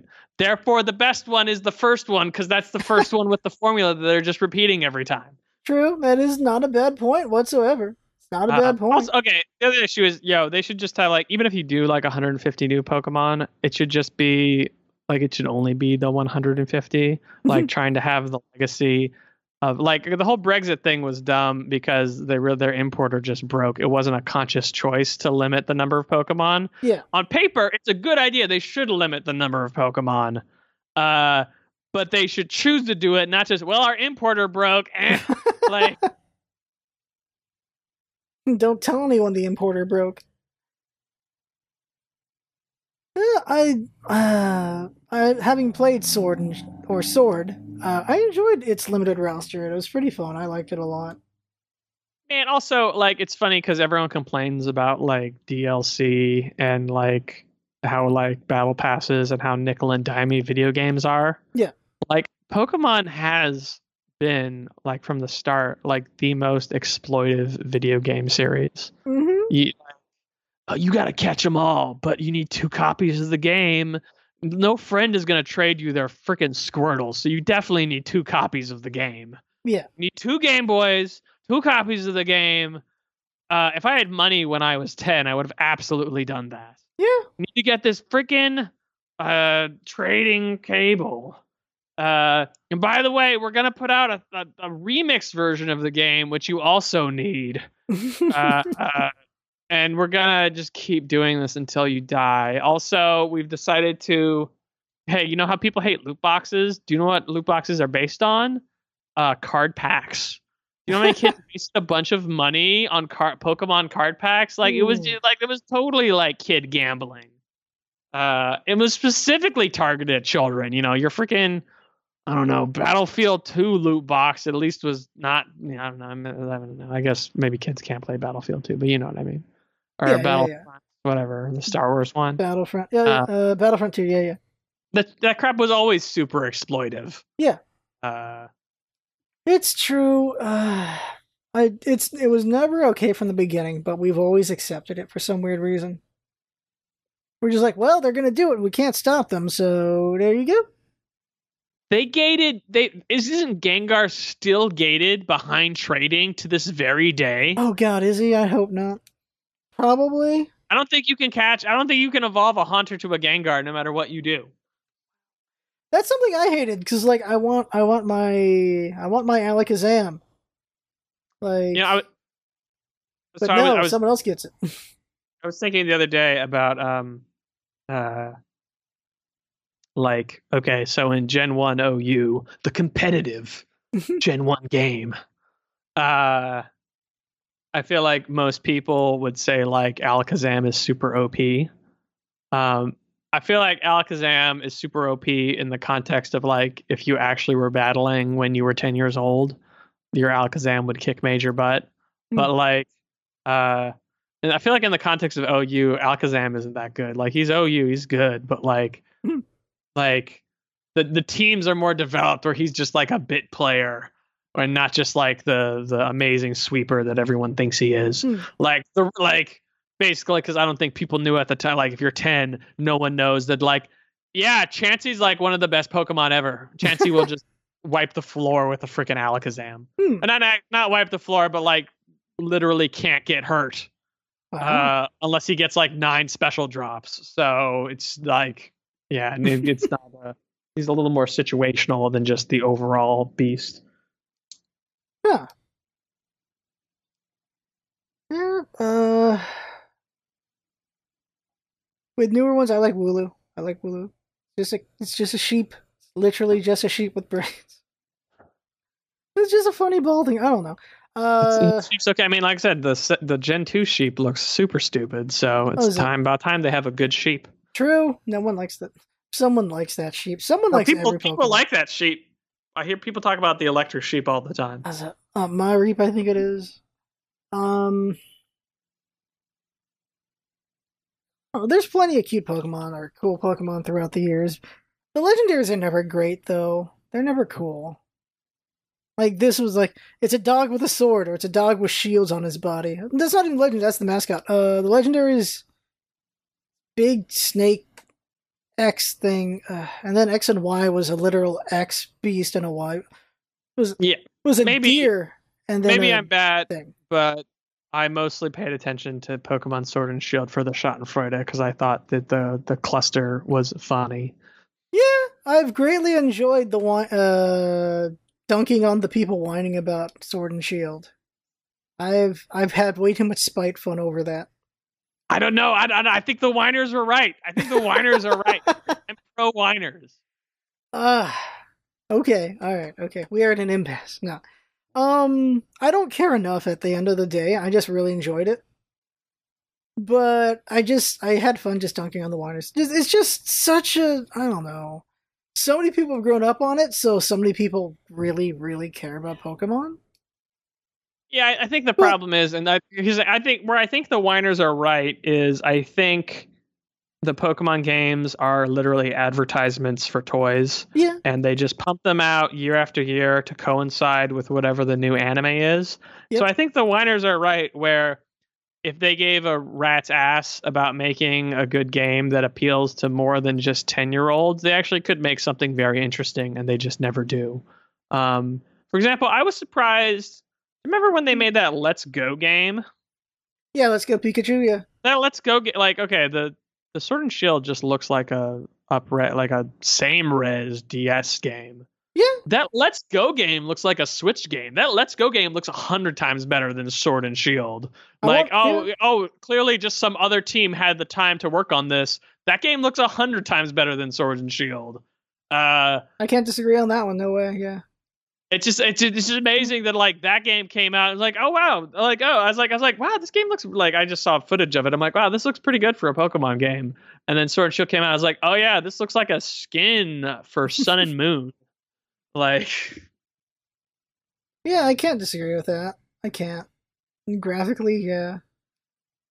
Still fun. Still fun. I don't know. I enjoyed it a lot. There were a lot of features that could have been more in Sword and Shield. here's the I don't thing. know. I still Lost just Scarf. liked it. Here's the thing, Lost Scarf. Heroin is fun. Cocaine is fun. That doesn't mean it's good. You know, just because it tricks the centers of your brain to releasing the endorphins you crave, that's just because it has the same addicting structure it's always had. It doesn't make it good. Like, Yeah. there's lots of things that are like, okay, like, Wow, I mean, that's kind of, okay. Yeah, you make a fair point. well, okay, like, like, in some ways it's easy to be a cynical jerk, but like, and in some ways, like, all video games are fun. Like, Yeah. even kind of the bad ones, it's just because I'm an adult with a lot of resources and I can play whatever the hell I want, where I don't think it's worth my time to play mediocre games. Yeah. But if you're like 8, you got nothing better to do, I bet you'll have a pretty good time for a while, even if it's just totally mediocre. Do you remember Samurai Showdown, the Japanese spin-off of Samurai Showdown is actually a real game. Yeah. Samurai Warriors, the Hmm. Japanese spin-off of Dynasty Warriors. Which is just so inferior. So I played that game a lot. I kind of liked it at the time. I just wanted to listen to a podcast and get achievements or whatever. Like, I had a fun time. Does that make that game good? Hell no. That game is objectively very bad. I had a good time anyway. You know, that's just... Random aside, they did a crossover. They did 3 crossovers. I own 1 and 2. They're good. I got really good at pronouncing the names of Japanese historical figures. Mitsuide, Onaga, or something. I don't know. Okay, I used to be better. I probably pronounced it very wrong, actually. Toyotomi, Tokugawa, okay. Yeah, there we go. Flex Japanese name. Yeah, it's true.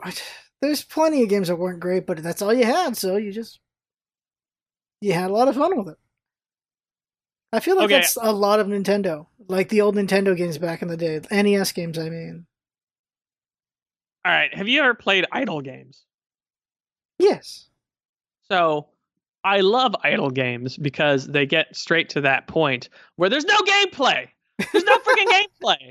yeah, There's you just it is just addicting structures and no gameplay, and they're still kind of fun. yeah. You know, like I said, like the gameplay in I didn't play GTA 5, but like the gameplay in the average GTA game isn't that good. Or like Red Dead, it's not the gameplay isn't that good. If it was Mm. just like a shooting game, it's not that good.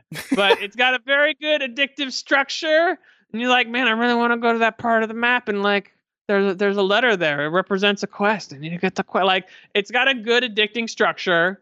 So and like that counts for a lot. So like sometimes like I said, I'll enjoy games, but I'm like, yeah, I don't know. This is just the okay. For example, you ever seen the movie A Scanner Darkly? No, No. no, I have not seen it. I've heard of it. I read the synopsis before. So it Never is a watched it. it's a very good movie, and it's funny because it's got pre Iron Man Robert Downey Jr. Mhm. and it is a I mean it's a movie about drugs, but it's not like necessarily a druggy movie. Although there's some kind of anyway, but it's like it's pretty good. They like was it rotoscoped over the film, so it's Mhm. like a realistic looking cartoon kind of thing. Yeah. And it's also really funny because the protagonist is an undercover cop who like took a little too much of the future drug to fit in, and now he's supposed to be investigating himself, and he's too like messed up to really differentiate that. So the joke is it's oh god it's funny how you space on names sometimes. Mhm. Protagonist of the Matrix. Neo, or you mean Keanu Reeves? Keanu Reeves. So Okay. the protagonist is Keanu Reeves in Scanner Darkly. Okay. And you know, whatever. Keanu Reeves is a good actor, but like he kind of does have just his Keanu Reeves voice, Yeah. which sometimes can be out of place. Unless Like it's what the Dracula. yeah, that Dracula movie was the one where it was very out of place. Yeah. Um, but no, in this movie, his like slightly stoned voice, amazing. The ideal voice. It's his ideal role. Um, but yeah, there's a scene where Robert Downey Jr. is talking to this guy who's like kind of tweaked out, and he's talking about the future drug they're on, and he has just some funny line where he's like, "There's no genetic predisposition to get addicted with substance. You're either on it, or you've never tried it." And like, I don't know, I used to say that about WoW, where people are like, "Why don't you play WoW?" I'm like, "Cause that shit's crack." Like. It just is like a super addictive, you know, like even if you have a fun time, like there's plenty of games where I like, oh, that looks like a fun game, but I just don't want to play it because it looks like a 200-hour time sink. Mm. um I don't know, I never really actually ended up playing some Skyrim, but I never got into Skyrim when it was hot because like Yeah. I played Oblivion in high school over the summer, and I had about 8 hours a day to play Oblivion, and it still took like a month to beat. And I was like, yeah, I don't got that. I don't want to spend that time anymore. And I don't want to like, that's kind of game where like you're an hour in and you accomplish nothing, you know, Yeah. like Yeah. Yeah. just Yeah. like, I don't want to like stretch this out over 2 years to beat this game. Like I either want to like play it 8 hours for a month or not at all. Shit, I'm doing the Witcher 3 right now. I when there's downtime at work, if there's really nothing better to do, and the bosses are gone, I'll play Witcher 3 for like an hour. You So can't accomplish anything. yeah, I'm sporadically playing that game. Like I am nowhere near the end of this dang thing, and I'm thinking of doing Cyberpunk as an LP. Like, what am I doing? Uh, When's Cyberpunk coming out? Speaking of September Keanu now. Reeves. Yes, December. I think September's when they're planning on it now. Like they keep pushing it back. They pushed it back like 3 times now. But the trip is like the teaser for it was like 11 years ago or something. It's so long ago, and it's finally coming. Like, wow, people really work on games for a long time sometimes. It's almost here. I have never beaten I haven't beaten any Bethesda. Not Bethesda. I haven't beaten any Elder Scrolls game. I got far in Skyrim, didn't finish it. I got far in Oblivion, didn't finish it. I never finished those dang games. I do finish Fallout games though. Let me see. I beat Oblivion and I beat Fallout 3, and that's about it. Like Fallout 3, I took the time to go to every single landmark in Fallout 3. Like that was like my only game I was playing at the time, kind of thing. That was maybe College Scarf. When was that game? 2000 something. That was either end of high school Scarf or college Scarf. Okay, here's a video game question for you. Okay. So there are like games that you would recommend to people as like the best games or your favorite games, but like there are games that you play so much like they don't like. There's a difference between like you liking it and something being recommendable. Does that make sense? Yeah, like the guy who played 8,000 hours of a game, thumbs downed it, and played another 8,000 hours of the game.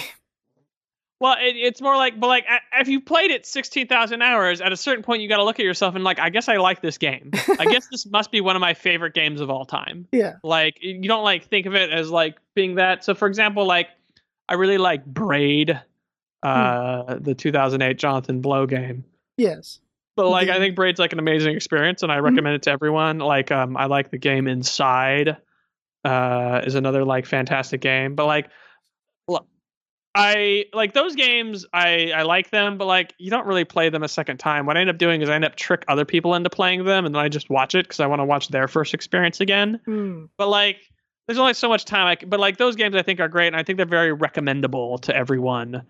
As like, oh yeah, this is like some good art that everyone can appreciate. But there's another class of games where it's like, okay, so the example is at some point I put in maybe a couple thousand hours into Guitar Hero 3. Wow. And like Guitar Hero 3 isn't high art, but I got super good at Guitar Hero. And I'm like, is Guitar Hero 3 one of my favorite games of all time? Like, I think it is. Like, I'm not sure if I would recommend it to everyone, but like, no, man, I think it's like, I played most of the Guitar Hero games, but like Guitar Hero 3, I put the most time into.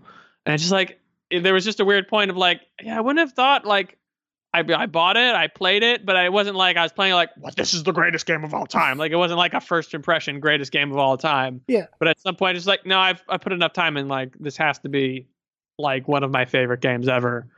So what's like games like that for you, if that makes sense? What's your Guitar Hero 3? Before I say mine, I feel like a good example of that is like definitely WoW or even League of Legends. League of Legends for sure.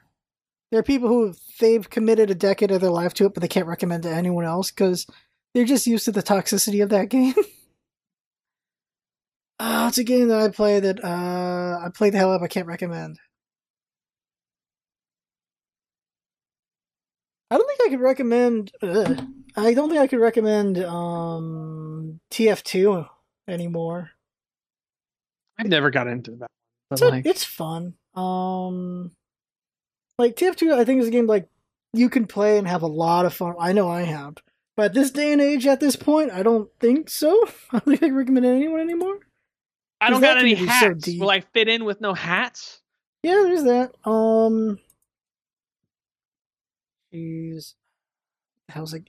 It's hard to think of a game. I'm just assuming that game's too mature and like its meta is too far gone. There's that too. I gotta go down my. Is there a way to just go down your list of games you played the most? I think you can. If I look at like, I got Steam open, so I'm looking at Steam.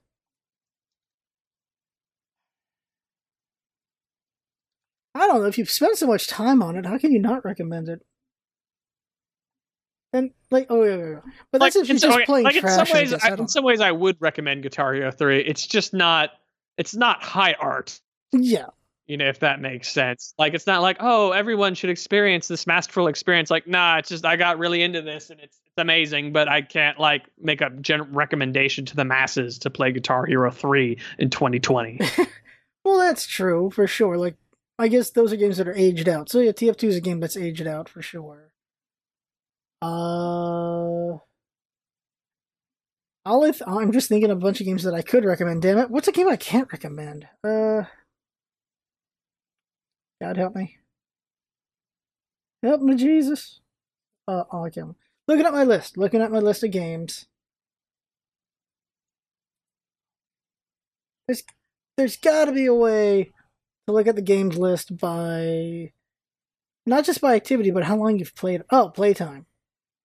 Jeez, I've spent 600 hours on Clicker Heroes. That 600 hours. Those are rookie numbers. You need to get those numbers up. That is an idle game, so.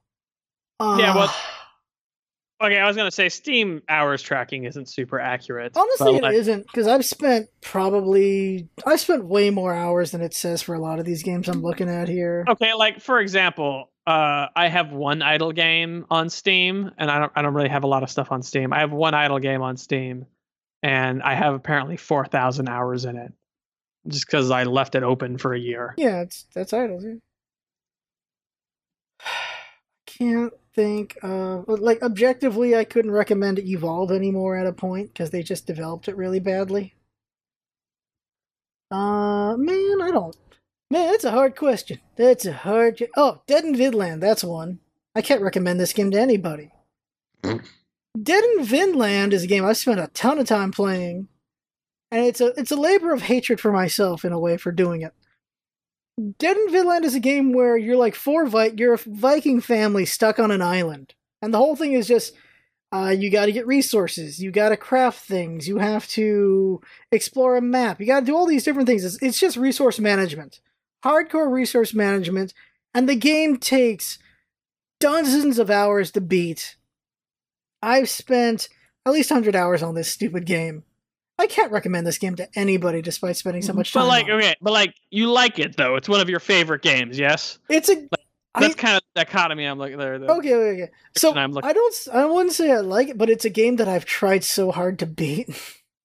I've spent so much time trying to overcome this. This game is Sisyphus. That's what this game is. I cannot get that boulder over. But I spent so much time trying. So you have to like it when you've done it that long, or else what have you done? I don't know.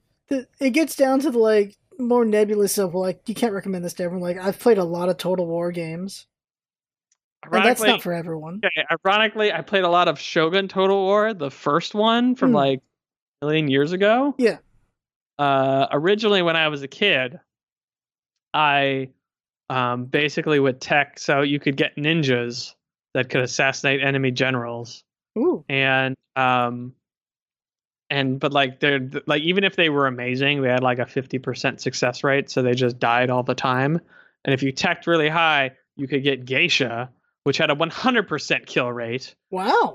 And so like as a kid, we were just super into getting geisha and killing every single enemy general.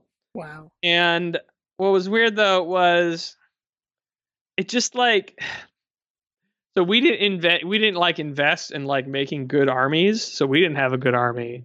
And we just ended up killing all the enemy leaders. So it'd basically be us with our pathetic army and just an endless sea of like leaderless rebels. It's like the game was really lame because we just like turtle and tech to geisha, kill all the leadership with our geisha, and then just really tediously have to conquer all of Japan against like AI-less rebels. And I don't know why we like to play that way, but that's how we like to do it. Wow. There was a cool animation of geisha stabbing a general with her long hairpin. That's what we lived for.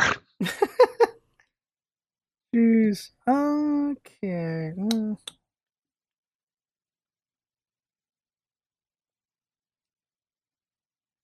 Man, I don't. Man, you ask a hard question. You ask too much of me. Shit, I could just hit you with nasty first date questions if you want. What? Right, okay, so we Lost Scarf. Yes. What are your aspirations for your life? Where do you want to see your life going? What are your goals for your life? How existential do we want to make that? All right. Okay. real truth, it's I want a goddamn family. I want my family in the first place. Not Harrison Ford. I want my family back. I want to make one in the first place. Mm-hmm. That's a real aspirational goal of. Okay. So that's why I went out and did improv, just to get out there and do more things. So that's an aspirational goal. There's one. Also, to not die screaming. That might be a good one. Mm-hmm. So you want someone to kill you, like a serial killer, to murder you by stuffing plastic bags down your throat? Is that what you're telling me? Oh god, that's horrible. That's horrible. You are a Oh, okay. Let's see. You're looking for angles, I guess. No, really, it's aspiration goals. Have a family, because that's just something I want. Not everyone needs to have a family, but it's one I want. You played Bioshock. You beat Bioshock. That ending got my ass. Bioshock 1, yeah, sure. That ending got my ass. So yeah, I want a family, and I'm getting the one where he nukes everything. Yes, let's go with that one. Family's one. I would like. Honestly, there is a bit of me that wants to be popular again, so I'd like to get that going. Even if I never get popular again, I'm not unhappy with what I've made, with what I've done. I probably preventing those suicides probably helped with that, but also because it's a creative outlet, so that helps as well. But it would be nice to be popular again and make money off this again. And then maybe as a third thing is just, I don't know, hopefully still be happy at the end. That is existential as hell. What are your ideas for prestige content? You really want that Kirby video, don't you? You really want that one. I think Lost Scarf should make clickbait endurance editing videos where he does things like rank every Kirby power from worst to best, and it's like an hour and 20 minutes long, because those are the kind of videos that I would click on. That video, I would not click on here's a let's play of some obscure Kirby game, but I would click on here's the Kirby powers ranked from worst to best. I don't disagree. I think here's every Kirby level ranked from worst to best. Oh god, that would be something. Here's every Kirby enemy ranked from worst to best. Here's honestly, every Kirby song ranked from worst to best. Those would be fun. I don't have any problem with doing those. I just don't know when I would do those. But I still would rather do them in chunks than one big gigantic beast. No, all at once. That's what people want to see. Also, you're bad at self-promoting. Watch. What's the name of this podcast again? Basically a podcast. Everybody, welcome back to Basically a Podcast. Remember to leave us a 5-star review on Apple or iTunes. It really helps getting the word out about this amazing podcast. If you leave a question in your 5-star review, we'll be doing a mailbag next week. So if you want to get your question read, leave that 5-star review and give your question right there. We will answer literally anything. We have no shame. 5 stars. Give it to me. Come on. Let's go. Maybe one day we can afford an RSS feed. Let's do it. Ouch. You cut me deep, but it's true. It's true. It's something, honestly, Also, this is on YouTube. Remember to like and subscribe this video. Leave a comment down below. The robots need to be appeased. They want to see your comment. They don't care how dumb, do better than first, but just be like, wow, what an amazing guest. Thank you for providing this amazing content. Much love, random commenter. And we will give it a heart. And give you attention, and we'll respond if you ask a direct question. And just maybe we'll give you a Steam gift card to one random comment. You don't know. Do it. To be honest, if anyone's this far in, do that. If someone got this, there's at least 2 people I know who are hardcore enough to get through this entire thing. So you're appreciated, you two. It's weird when you look at the analytics and you it's 10 seconds. There's videos with thousands of views and just people looked at the first 10 seconds and they left. I'm like, what the hell? All right. Or they looked at the first 10 minutes and they left. It's weird when they're halfway through it and they didn't finish it. It's always odd to me. Especially with I don't know, gameplay stuff. Once a guide, I guess they got the information they wanted. I don't know.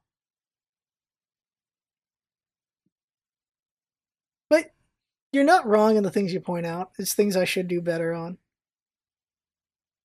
And is it making an excuse by just acknowledging it? I think it is. Like in politics, in anything, when people are like, you're right, we could do better on these things, and then then nothing changes.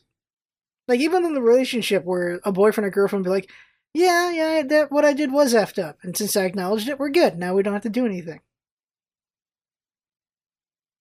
That's just a thing people do, huh? I mean, acknowledging is better than not acknowledging True, it. true. Yeah, I don't know. I prefer apologies. It's nice when people can somewhat. It's annoying when people like their egos get in the way of just the True. bare basics of acknowledging their issues.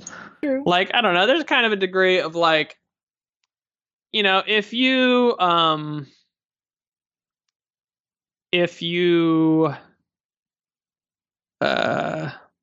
well, I'm sorry, I just spaced here. If okay, like if it's hard to come to someone and like confront them about their behavior. So even if the person is totally wrong, like they've totally misread what you were saying, they've wildly misinterpreted it, or they have some weird sensitivity that literally no one else has, that there's no way you could possibly have known about. If someone bothers to come to you and say, "Hey, you did this thing and it really bothered me," like I think it's like even if like the person's 100% wrong, it's hard for them to do that, and it's usually not that hard to like try and accommodate them. Yeah. Even like I said, even if they're wrong, like whatever. I mean, like a lot of people just never talk to you again, or just like, well, like your friendship will just die or whatever. So I mean, if someone's like bothering to talk to you about it, they value you enough to talk to you about it, and the least you can do is kind of try and accommodate them. And like from the other person's perspective, whatever. Sometimes it's hard to change your behavior sometimes if someone just tells you once, so you might need to be reminded again. But like Yeah. I think I think you can do a good faith effort on both sides and eventually get better to a more tolerable place for everyone. Good point. Yeah, that's true. Very true on that. I don't disagree. Like, yeah, like that because yeah, I feel like ghosting's so much easier these days to people. So if they're willing to say something instead of just ghosting you, that says something. Mm-hmm. Same thing goes for I don't know. Dating apps you get ghosted so much it's annoying. Just the age we live in on that one, I suppose. It's just easy to disconnect. I mean, girls get a lot more attention, so True. I mean, it's easier for them to get distracted. But if I ever ghost people, or just like, I'm usually not ghosting them. I'm usually just like forgetting, and I will like, hey, if you message a second time, it's like, oh, this person really likes me. I should pay attention to them. It's more of just like, I don't know, like it's just there's like so little investment early on. It's easy to forget about people, if that makes sense. Yeah. So in conclusion, I don't know. I don't know if you like honestly gave a crap and you messaged someone twice, I wouldn't view it as desperate. I'd be like, oh, I was neglecting this person. This person is into me. I should totally pay attention more. Yeah. On the other side, not of that, but just think of another thing is just sometimes you do forget about people. You just forget. I have people I'm like, well, I haven't talked to this person in 2 years. What the hell? Or you're just like, hey, I should check up on this person. It's been 2 months. What the hell happened? Sometimes you just forget. Weird. I don't like connection and disconnection just seems a lot easier these days. Or maybe it's always been that way for people. They just made a better habit of just keeping in contact. I think the world used to be a lot more boring, and Also it made that, things like that easier. Like it's a lot easier just to be constantly distracted.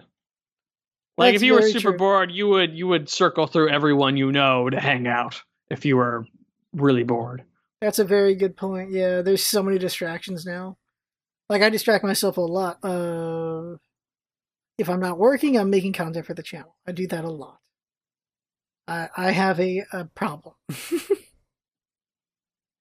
All right, so we're getting to the end of this thing. So, information on 2 Prime. So So we got your YouTube. I'll put that in Mhm. the description. Put your game in the description with Congregate. Mhm. Freaking Congregate. You want your Twitter on here? Uh, Your Two real. Prime Twitter? It's real two prime, but I don't know. I don't really post actual things there. Okay. So we'll just put the YouTube and Congregate, I guess.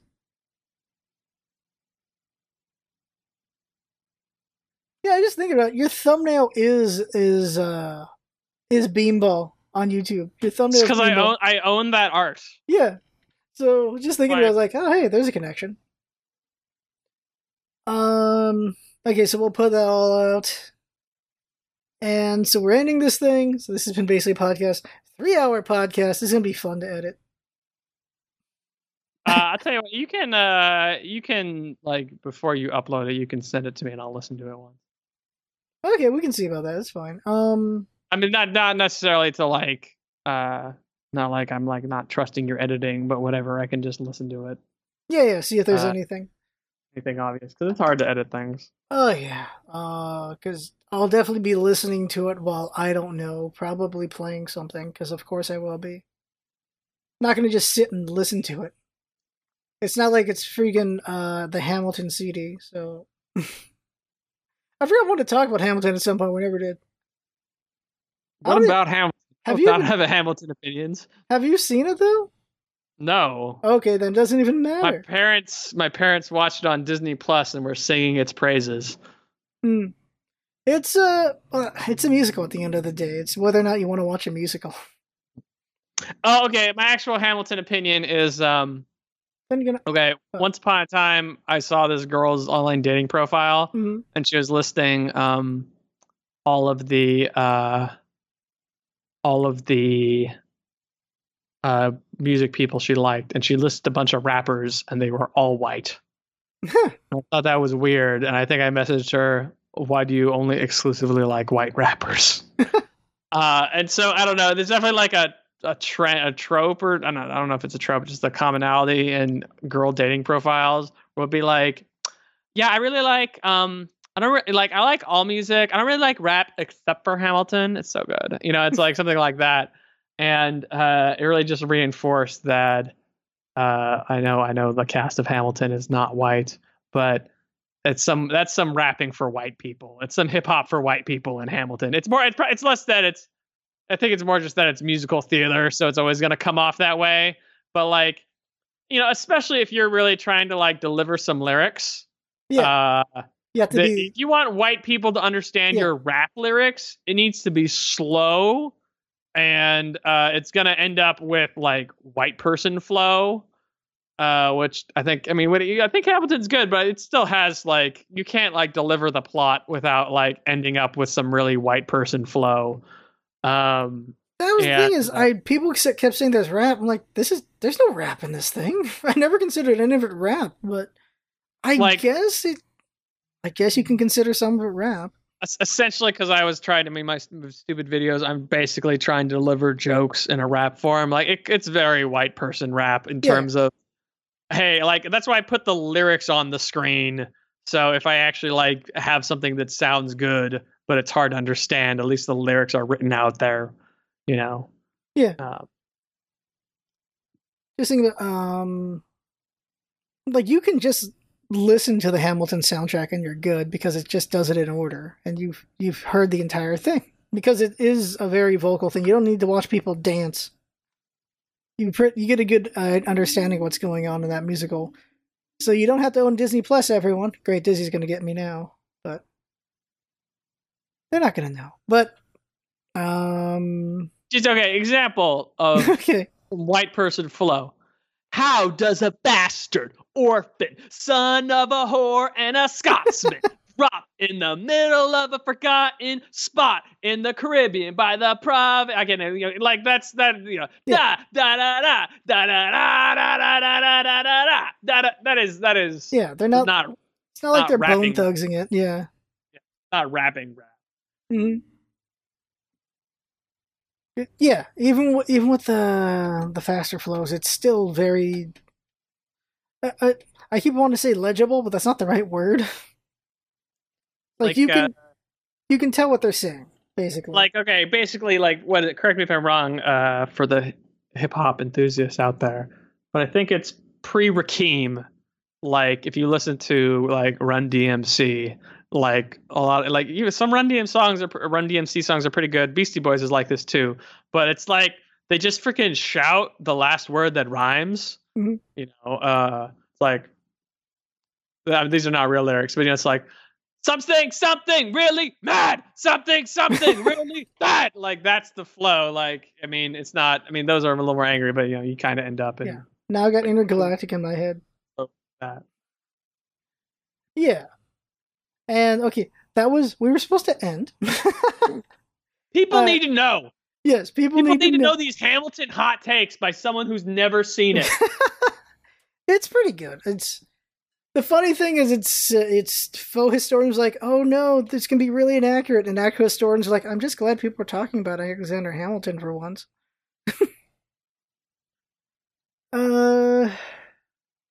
Yeah, it's good times. It's good times. Just it's worth watching. It's worth listening to. All right, okay. All right, everyone, remember to leave a 5-star rating on Apple and iTunes. Like and subscribe to this YouTube channel. Leave a comment below. Say that you got to this part. Join the notification squad by hitting that little bell.